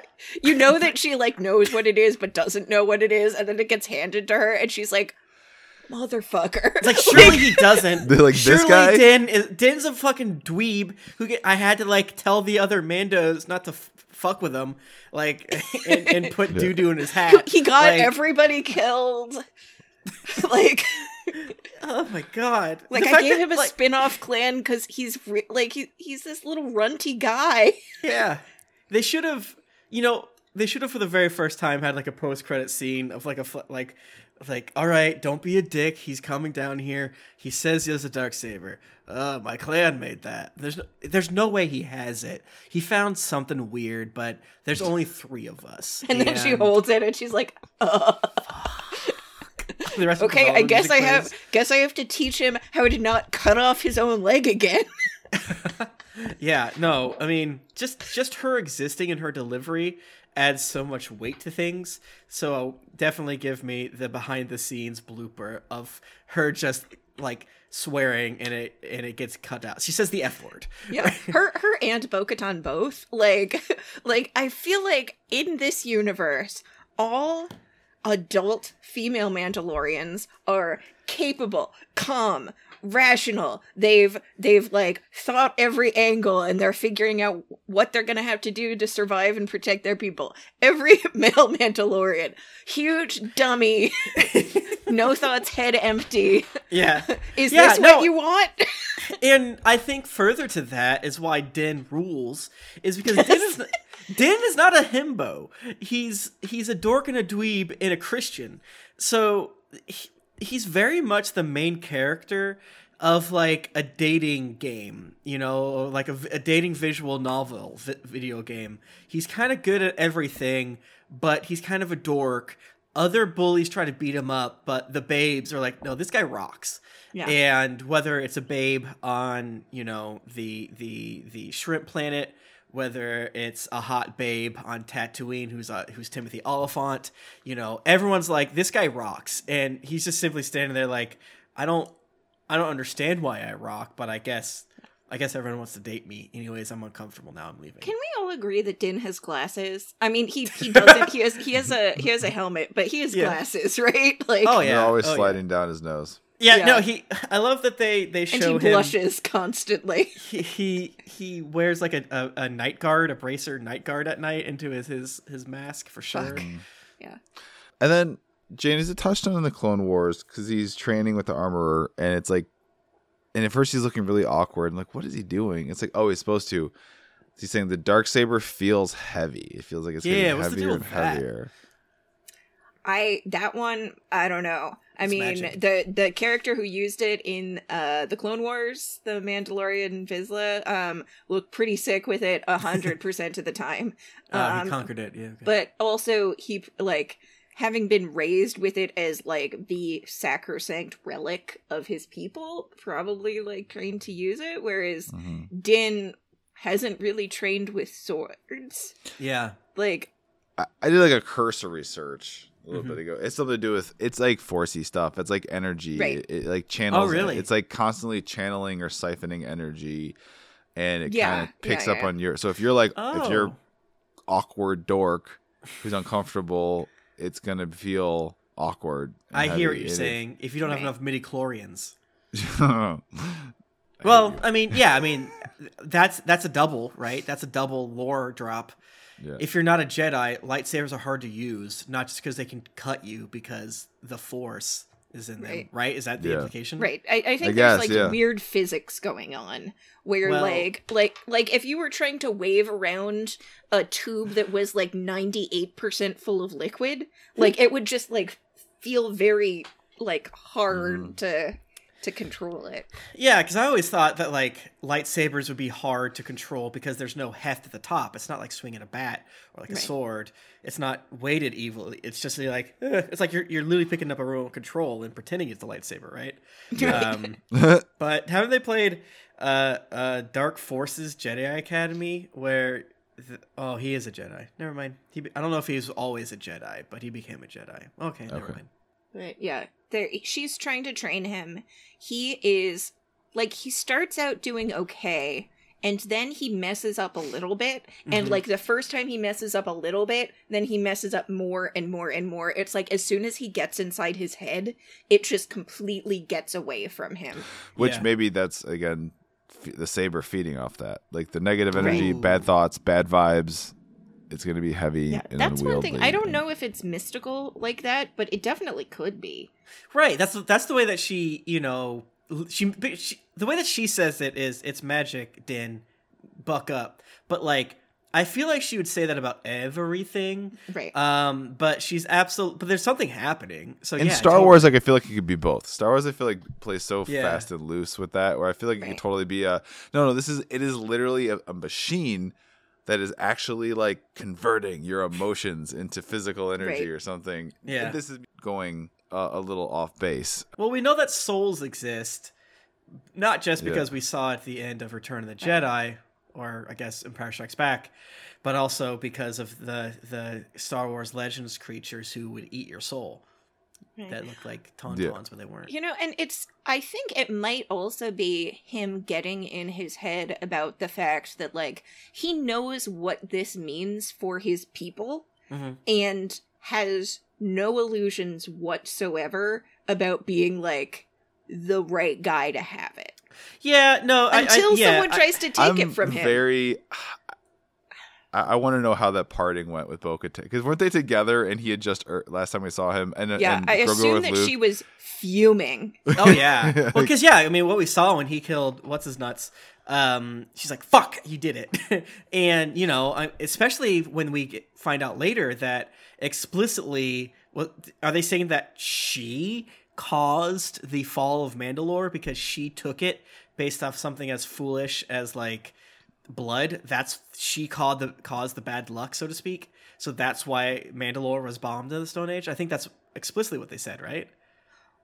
So it's interesting because one of the things that we get out of this, and it was kind of implied before, but it is made very explicit now, is that the only surviving large sect of Mandalorians outside of Bo-Katan's forces appears to be the moon bunker Mandalorians who are Yeah. in a moon cult.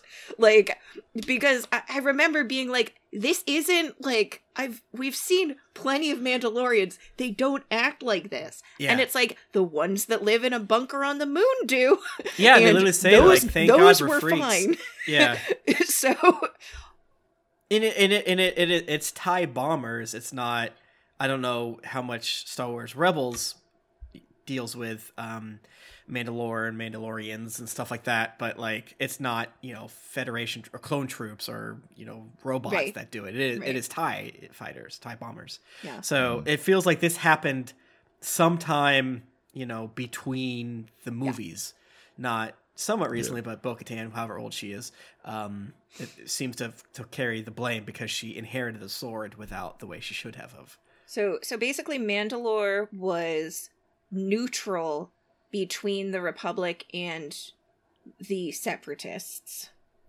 Mandalore did not want to get dragged into it because Mandalore was like, the Senate is full of shit, and like, so are the Separatists. Like, we want to do our own thing. For whatever reason, they were being ruled by a pacifist, by Obi-Wan's girlfriend. Oh hell yeah. And basically through like political mismanagement, so the Empire was the one that like razed it to the ground and killed everyone, but it was before that things kind of got brought into motion. Mhm. Like, it was some Republic meddling, it was political stuff, it was both sides trying to get them to get involved when they didn't want to.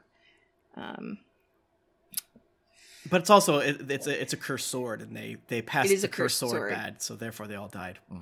That's true.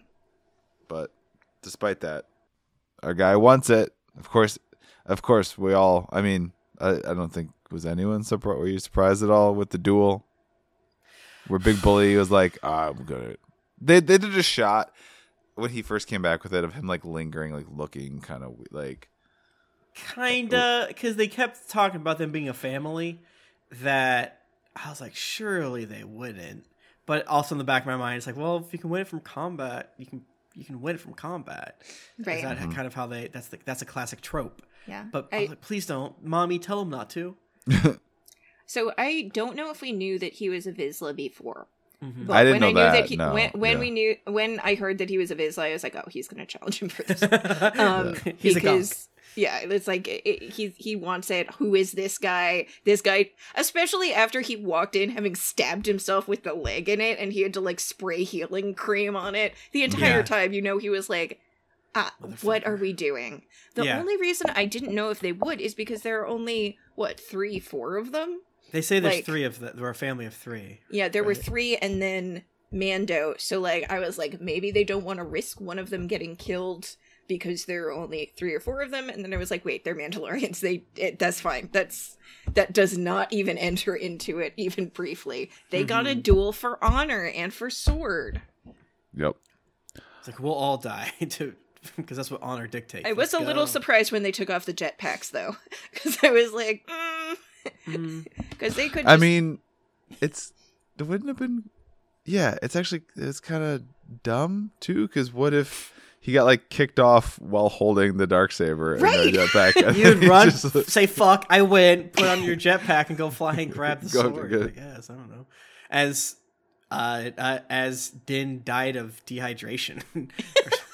Right. It's a good fight. I like that it's not, he's kind of getting worked. I like that they do like juxtapose different fighting styles kind of Yeah. where Din is like technical or more specific and maybe a little more nimble and dexter. Yeah, it's he's a little dex rascal. fighter versus strength fighter, right? Yeah. It's like, and he's like being more brutish and like slamming him around and stuff. And Yeah, and I like too that they really take the word vibroblade and just fucking run with it. Yeah, man, this is and this little is vibro vibing. dinner plate shield on his Oh, arm. that was cool too.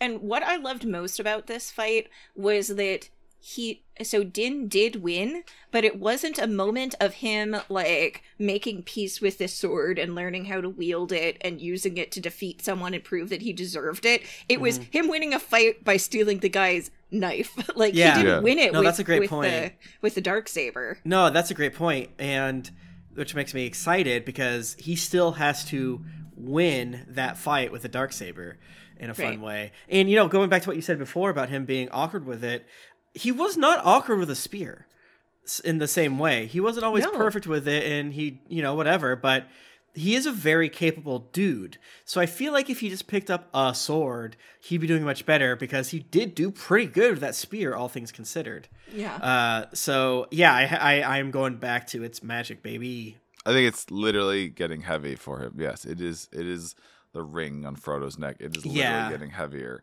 He wins, and then there's the weird, I guess, 'cause Mama Armor is like, okay, it's over. We're family. And we're both. And it doesn't go the way I think she hopes it is when she's like, see, we're all members of like the same belief. Because like you, Vizsla, you haven't taken your helmet off. I was like, of course I'm not. And Din, it's like, well, Answer the question. So yeah, I'm thinking if you make some chainmail from my Yoda friend, I really love. We kind of they turned the spear and he wanted to make a gift for Grogu, which was so sweet. Do we think it's because they show the links? Do you think it's gonna be like a little chainmail, little mithril shirt? Yeah. Although it would have been funny if he just made it a big shiny ball. For a second, I was like, is he just gonna give him a sick necklace? Like this, Yeah. There's not a lot in that bag that is, as though he got takeout from a hibachi restaurant and they made it in the face in the shape of Yoda's head, which I thought was It's stupid, a but definite perfect. little mithril, like. Yeah. Is it gonna be like a coif or whatever they call? Like it's just gonna go over his head? Because it's so. How do you get a chainmail shirt in that little bindle? It folds up. It's not structured. It's not like hard structurally. Yeah. But anyway, so Din admits it's like, yeah, I took it off. It's like, come on. He is banished from the covert That for the time sucks. being, at least. Oh yeah, because she's like, you can join if you go to the mines of Mandalore, and it's like, you can't. They got blown up. Oh Take yeah, it it's like back. bathe Said in what the I waters. said. Yeah, like, I said what I said. Like, oh. Although, I mean, I would love to have him, like, take a pilgrimage to Mandalore and, like... yes, Oh, and we saw K2SO robots yeah. rolling through and killing everybody. That was doing sick. damage. Yeah. That was very scary. Uh, And then like the probe droids just like combing through. Yeah, that was a Ugh. very scary scene, but it was It's done very well. spooky. what this leads to is one of our favorite things of this ongoing. Mando in a public setting. He has to take a. The idea he has of to take Mando a riding He has to take a coach space is bust. So funny. So he's trying to get on on the bus on the Greyhound, wearing his like various grenades and such. and a friendly little bot scoots out to him and says, "Hey, bud, afraid that you cannot ride this with a semi-automatic plasma rifle and all the other business you have going on. Can you please put it in this crate, including the sword that marks you as the rightful ruler of Mandalore? Can you just real quick detect an ancient this? relic on your person? Put it in the box. Can you just drop this into this box and a droid?" Don't lose your claim ticket. And I screamed for like a minute. Yeah, and the way that he's like looking at the bin and then looking at everyone else getting on the ship, it's like, where's their gaggle of weapons? It's like, simply catch a ride with someone else, Din. Simply do a different... And I don't think we've ever seen Star Wars space planes. Like, the fact that he's just taken, you know, the red eye to Tatooine, the Greyhound It makes bus. sense. Not everyone owns their own ship. So Right. Totally. Yeah. But it's so... just...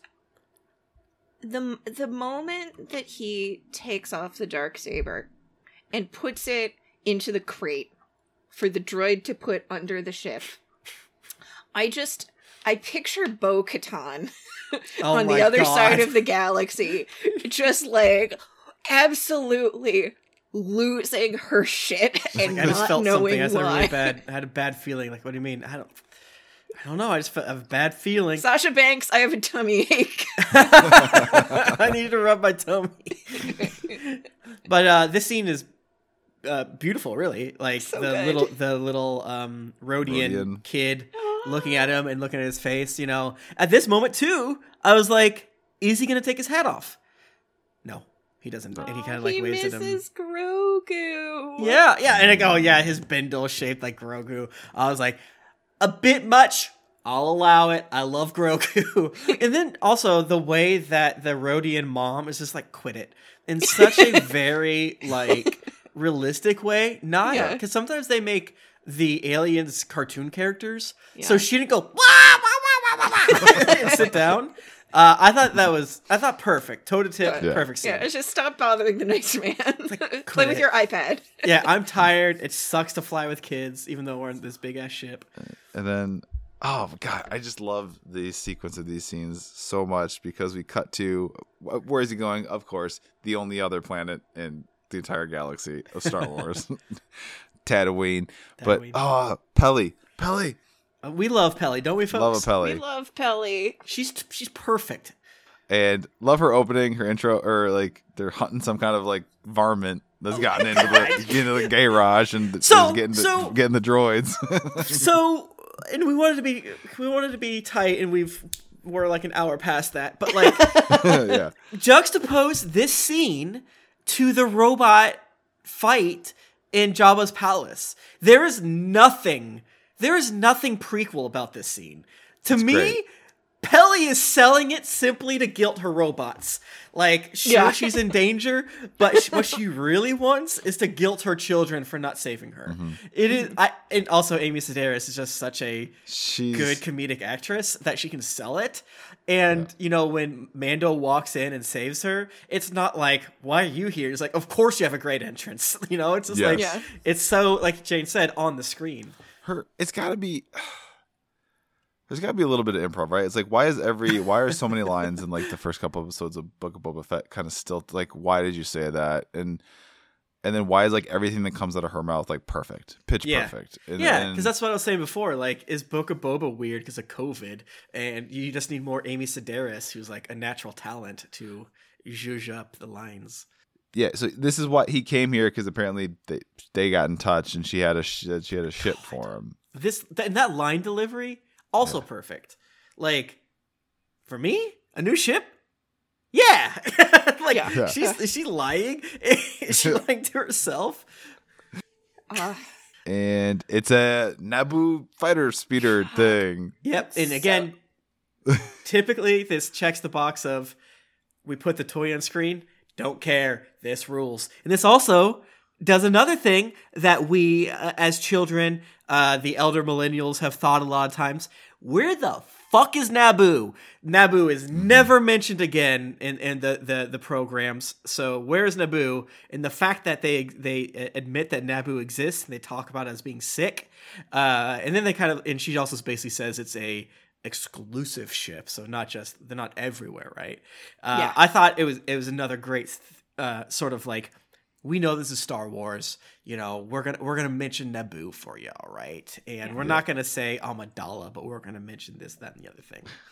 I've seen that GIF going around a lot in reference to this from Natalie Portman on SNL, when she does her whole like Star Wars rap, and then she's like dressed up in full regalia, and she's got like a pistol. And she's like, "Say something about the motherfucking prequels," like. Because there's a whole wave of like a people that like are coming around saying they like them now, or I think we've touched on that. Yeah, Zoomers. Largely, yes. I feel like the moment that they said Naboo, I got really excited, but not because. Largely, it was just because I remember all of the Naboo ships being really shiny and like chrome. Yeah. And immediately I was like, he is going to have the dark saber and this like beautiful chrome full Mandalorian armor and this beautiful chrome starfighter. Yep. And it is the coolest look for the dorkiest dude. Yep. Oh yeah. And there, you know, and when they finish the ship, it's not, you know, it is very much like, you know, divorced dad, hot rod, soup up situation. It's a couple steps away from it has a Hemi, what you're saying, Jane. Yeah. Yeah. But like they don't quote unquote finish it. And she literally says, it says lean as it can be. You know, when they first show it, I'm like, oh, she's gonna give him a pod racer. That rocks. Yes, I thought that too. What's better than a ship? A pod racer, so you can win the Boonta Classic, baby. But yeah, when they get done with it, you know, skipping ahead a little bit, but I do want to talk about every single thing that happens in between. Especially because Peli apparently dated a Jawa. And we know that Jawas are furry, which I guess we knew before. And she speaks Jawa. I love it. Yeah, and then she says, like, apparently the way she pays them is that they can dig through her trash. And then when Din pays them, she's like, what the fuck? You're ruining my gift. Quit it. And then when they come back later, she says something. She's like, no, I'm working on myself. So it's like, clearly she's dated this guy. And it's like...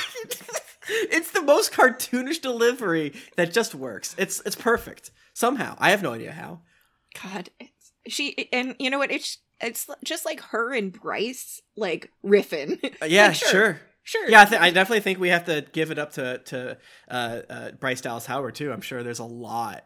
Because this episode was so good, so fun. And then he gets his joyride. I meant to look it up. I'm pretty sure the tiny robot. It's definitely of the same type as the robot from Jedi Fallen Order, which is a really fun game. And it might literally be that guy, that little boy. They say his name, the robot's name. But there's going to be several more of those games, so we'll see him show up. And I think we knew that was R5D4, which is annoying, but whatever. She fucks Jawas, of course. She has R5D4. And I assume every other robot there is like, you know, explicitly another character we've seen, as though she's like a sports memorabilia collector who like robbed OJ or something. Okay. Yeah. I love his joyride. It's fun, like swooping through the canyons and whatnot, and like again, he's super awkward at first, like he's super tight and stiff, and he's our special little dork boy, and then he starts to get more comfortable and kind of lean into it and open it up. And then he buzzes the transport ship again. So I'm like, why? Don't do that. That has to be hyper illegal. Because he's so excited. Yeah. It's like, I bet that kid's on it. That kid was on this planet that worked exactly out well. as much time as it take to fix a car. Yeah. And then, the cops. Man. Space cops. They have to do a spin-off. Even if it's only like web only on their YouTube channel. Please. I loved, because I recognized the voice, because they only show you one of the two in the beginning. And it's like, and he's Mr. By the Book. Like, we're going to have to bring you in. And Dan is, of course, super awkward. It's like, oh, we just built the thing. And then you hear a voice come through. It's like, yeah, I think we can let him off with a warning. It's like, oh, I know that voice. Yeah. And it's Carson Teva Yes. from the Ice, from last season, who tried to pull men over last time. Mm-hmm. And then he hits his special don't press button. He hits just Phew. yeah. And then he's like, do you really want to go down and do paperwork? Being a cop is hard. It's like, all right, this is sick. Let's go. I do like that there are apparently only 3 cops in this sector, but also it feels like that is about the number of cops that the New Republic would actually send out here. And that's why it's very interesting to me that Boba is a crime lord, but he's also like the guy who is trying to bring sort of stability and safety to people, because they really have no reason to think that like a central government, in the middle of the galaxy is going to really help them at all. They're being held to all of the rules, but they have none of the resources. They have none of the attention. So it's gonna be a crime lord, because who else is it gonna be? Who else actually has the infrastructure? It's purely a question of infrastructure in terms of making any improvements. Does Mos Espa even have an official police force? Probably not. Or do they? Or do they? And it's hilarious. Now that Cara Dune is out of the universe. Oh, for being a big who? dummy. I don't know who that is. Because she was gonna have a spin-off that was basically gonna be the Rangers, tracking. That's right. But no. No. Mm-hmm. Finally, cancel culture goes too far. Finally, cancel culture goes far enough. Yeah, if one person has a negative effect to their life, maybe she's gonna make more. I doubt she's gonna make more money on her grift, whatever. No, she's just gonna sell protein powder. It's fine. Yeah, she'll her brave Substack of pills. I assume the other spaceship man is a cameo. No idea who. And I was like, he kind of looks like Luke Skywalker. Is this Mark Hamill's grandson? What's happening? But nothing jumped out to tell me this information. He's probably an actor. Yeah. Well spotted, Tim. I'm pretty sure this guy's an actor. But if I said that about everyone, I think this one's an actor too, actually. He probably went to acting school. He's done a few commercials. I'm smart. So he comes back to Pelly's.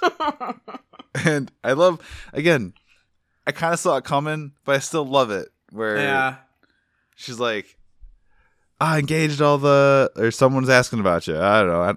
A friend. I have friends or something. There's some line. No. We're not skipping over. We're not skipping over her asking how the ship is and him saying that it's wizard. Yes. Is that a reference?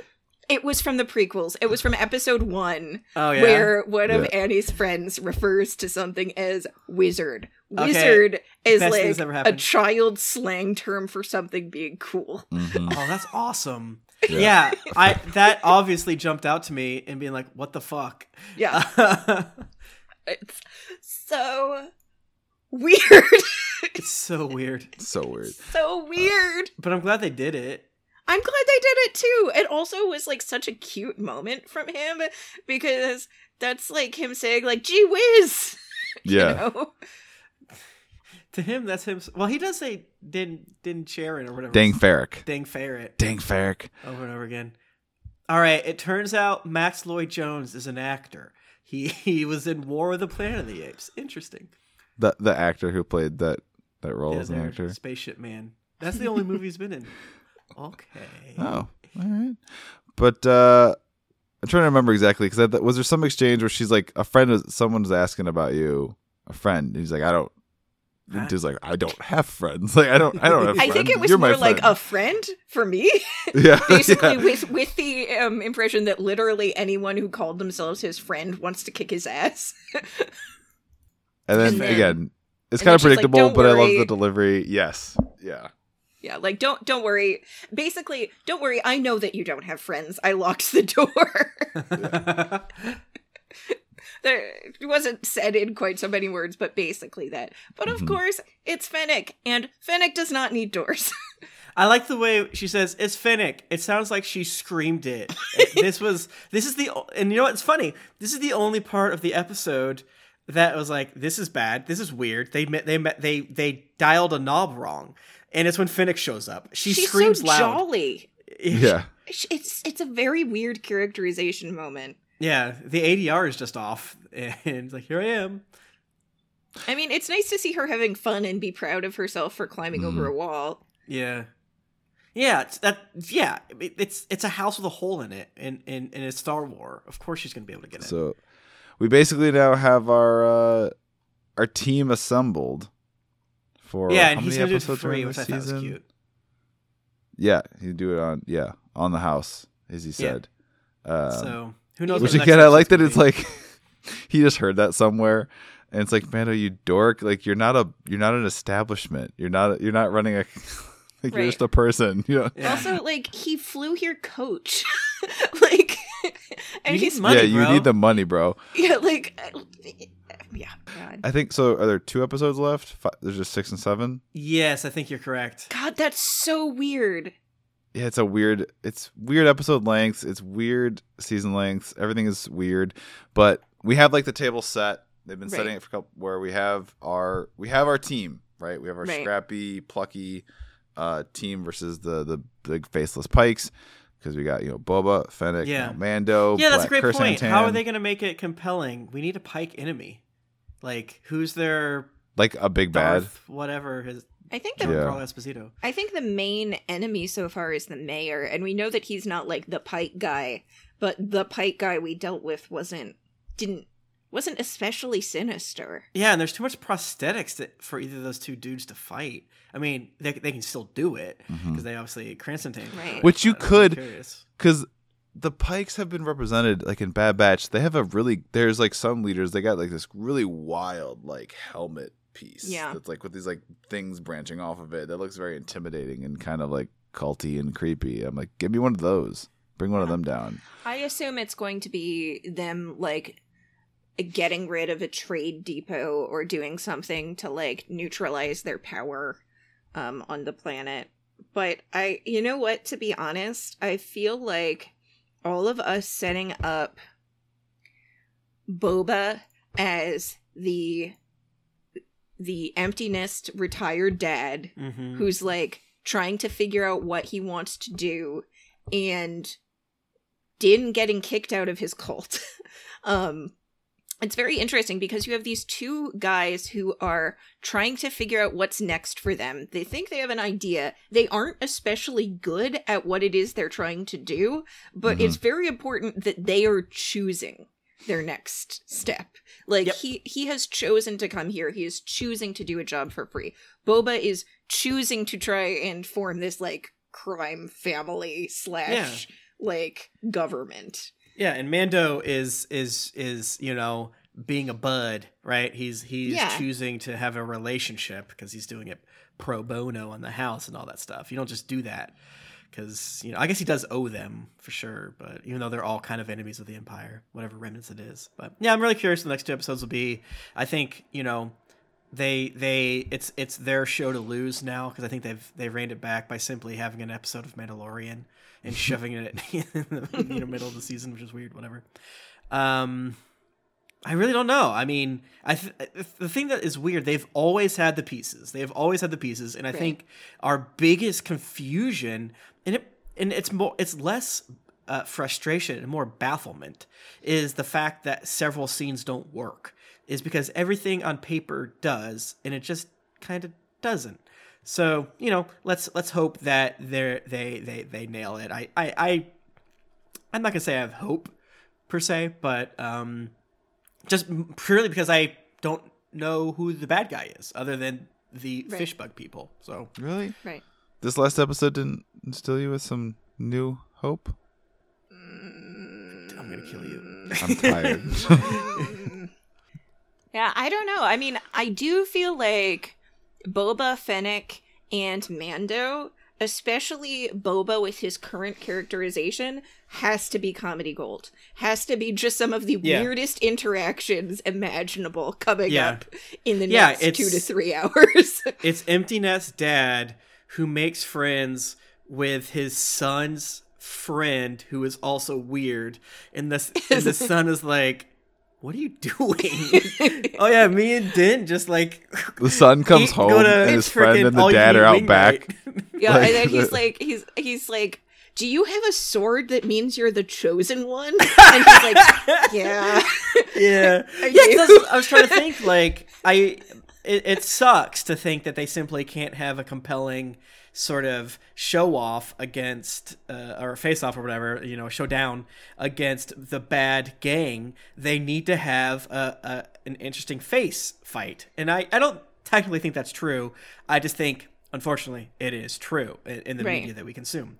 So I was like, well, is Bo-Katan gonna show up and be like, give me that fucking sword, bitch, I'm working for the Pikes now? Yeah. I have no idea. I am baffled to try to figure out who the quote-unquote face of the Syndicate is, and I'm really surprised we haven't seen anything, because it's obviously not the major domo of the frickin' mayor. That would be stupid. The mayor rules, but he's extremely, your James Bond villain who doesn't fight James Bond. He just sits in the chair and makes James Bond have a bad time. That rocks too. But yeah, we have no idea, unless I'm wrong, unless I missed something that's clear. We have no idea. Maybe the Hutts come back, but even Hutts can only be cool in fighting in comic books. I don't think it's possible to make a Hutt fight scene compelling in live action, or even maybe they did in Clone Wars. I don't know, but it could either be very boring and confusing, or extremely good, or both. I don't think it's gonna be bad. I think it's gonna be weird and fun to watch, regardless. Yeah, especially with Mando in the mix. I'll be very impressed if somehow it all clicks into place. It's just no. So here's the thing too. This is Disney / well, I was gonna say this is Disney, so they're gonna tee up the next show, and I think they will. Because that's the end of every Disney property now, right? Or your Marvels and stuff like that. So my assumption is, due to the reception of the last Star Wars movie, and the fact that they didn't have a plan for the entire trilogy, they have to set up whatever's next. That being said, what's next is it's Obi-Wan, right? And that's in the past, despite how my brain won't accept it. So I don't know if Darth Maul is even alive anymore. I was watching the Screen Crush thing, and they think they're gonna bring back Emilia Clarke's character from Solo, because she's really the only last living major power player, and the Pike Syndicate has a somewhat similar design in their crest as her gang, or whatever her consortium had at the end of Solo. But again, that's been 20 years, so it's either an aged up Emilia Clarke or someone else who looks like Emilia Clarke but older, and even then it's like, what the fuck. I liked that character a lot from Solo. She was good. I think that the I think that could be an interesting foil. I just have no idea, and I have no idea which of the shows is going to be next. I mean, the thing is, I feel like they can't go straight into Obi-Wan. I think, but that's the only one's had a teaser, right? Right, but how are they going to go from Book of Boba Fett, which is old man wandering around Tatooine, quietly having adventures, to Obi-Wan, a younger guy who's older than Boba Fett is. Yeah, just wandering around Tatooine, quietly having adventures while keeping his head down. It's dude, that's such a good point. You're so right. They can't do the two in a row. But what else is it? Because is Caspian going to come next? Or whatever? Cassian? He'll go off. Cassian? Maybe he'll go off Tatooine and do a little Outer Rim I mean, adventures. it could do Mando season 3, although I think that went into production last year. No, I think you're right. Yeah, no, I bet Ahsoka or something will show up, and we have to fight a Sith. Yeah, because like they're also working on Ahsoka. I just don't know. The one that I would say is next is Obi-Wan, but I feel like we can't. No, I loved the show, but I can't do it again. No, you're totally right. No, I think I was like, what is next? Mandalorian's next. No, I think you're right, and less from a science perspective, but they wouldn't because they would not show. They wouldn't pull a Spider-Man No Way Home or Far From Home and show you the sequel to this show. Teaser style, right? So it makes sense that Obi-Wan is out teaser style, but I don't know, man, because what would even be a season 3 of Mandal? I don't know. I've talked myself out of it again. I don't know. But that observation of dude running around Tatooine has fucked me up, and I don't know what. I don't know if it's Obi-Wan next. We'll see, I guess. But are we gonna find a fourth city or third city on Tatooine? They can do it. I believe in them. Tashi Station. Maybe an underground one. He's even more rural. He just lives in a cave and very canonically does not talk to anybody except for occasionally some oyster farmers. I feel like you could do a thing where he that's his home. That's why he lives there, because he doesn't talk to him, but he goes out into the world. Yeah. Yeah, they could do the thing where he's just staring at a crystal and talking to Qui-Gon Jinn or something like that. And I don't know. We'll have to see. As with so many things, we simply have to see. That's so funny. Oh, well, great episode. No idea what's gonna happen next, and which is normally a good thing, but this season has not earned it. Been the MO of this season. Yeah, no idea what's gonna happen next. But hey, if nothing else, we can sign off using our... This is the way. Yeah, they're probably going to fight a big robot. I could see the Pike Syndicate having a big robot, right? Ooh. It's probably going to be a big robot. Big robot, infiltrating and blowing up a base again. They love to do that. That's a good point. They've had some good episodes that had that structure in Mando. Yeah. Well... Yeah, but we need, I did just get excited though. We need the charismatic megafauna villain. We need the yeah. Here's the guy. Yeah, was the lizard centaur not enough? I don't know. Yeah, the lizard centaur's back and he has guns. Yeah, no, he has the bottom of the Darth Maul robot legs. We meet one and they're wearing clothes, and you're like, wait a minute, was the other guy naked? That was just a guy that you killed that went on a vision quest. He had too many lizards up his nose and freaked out. You killed Greg. Oh my God. He's not a monster. Fuck. Indeed. Well, yeah, so thanks again to Jane and Pat for taking the time in your Eastern Standard Time to talk about these double episodes. I didn't think we were going to talk about the first episode as long as we did, but here we are. So yeah, we will hopefully be able to record. I don't think any of us are going to Disney or anywhere else next week, but we are with bated breath going to bring whatever episode 6 is called to you. It is still wild they don't tell us the names or even next time's on. I think that still rocks. But yeah, until next week, this is the way. Wizard. It was very wizard of y'all to hang out with us.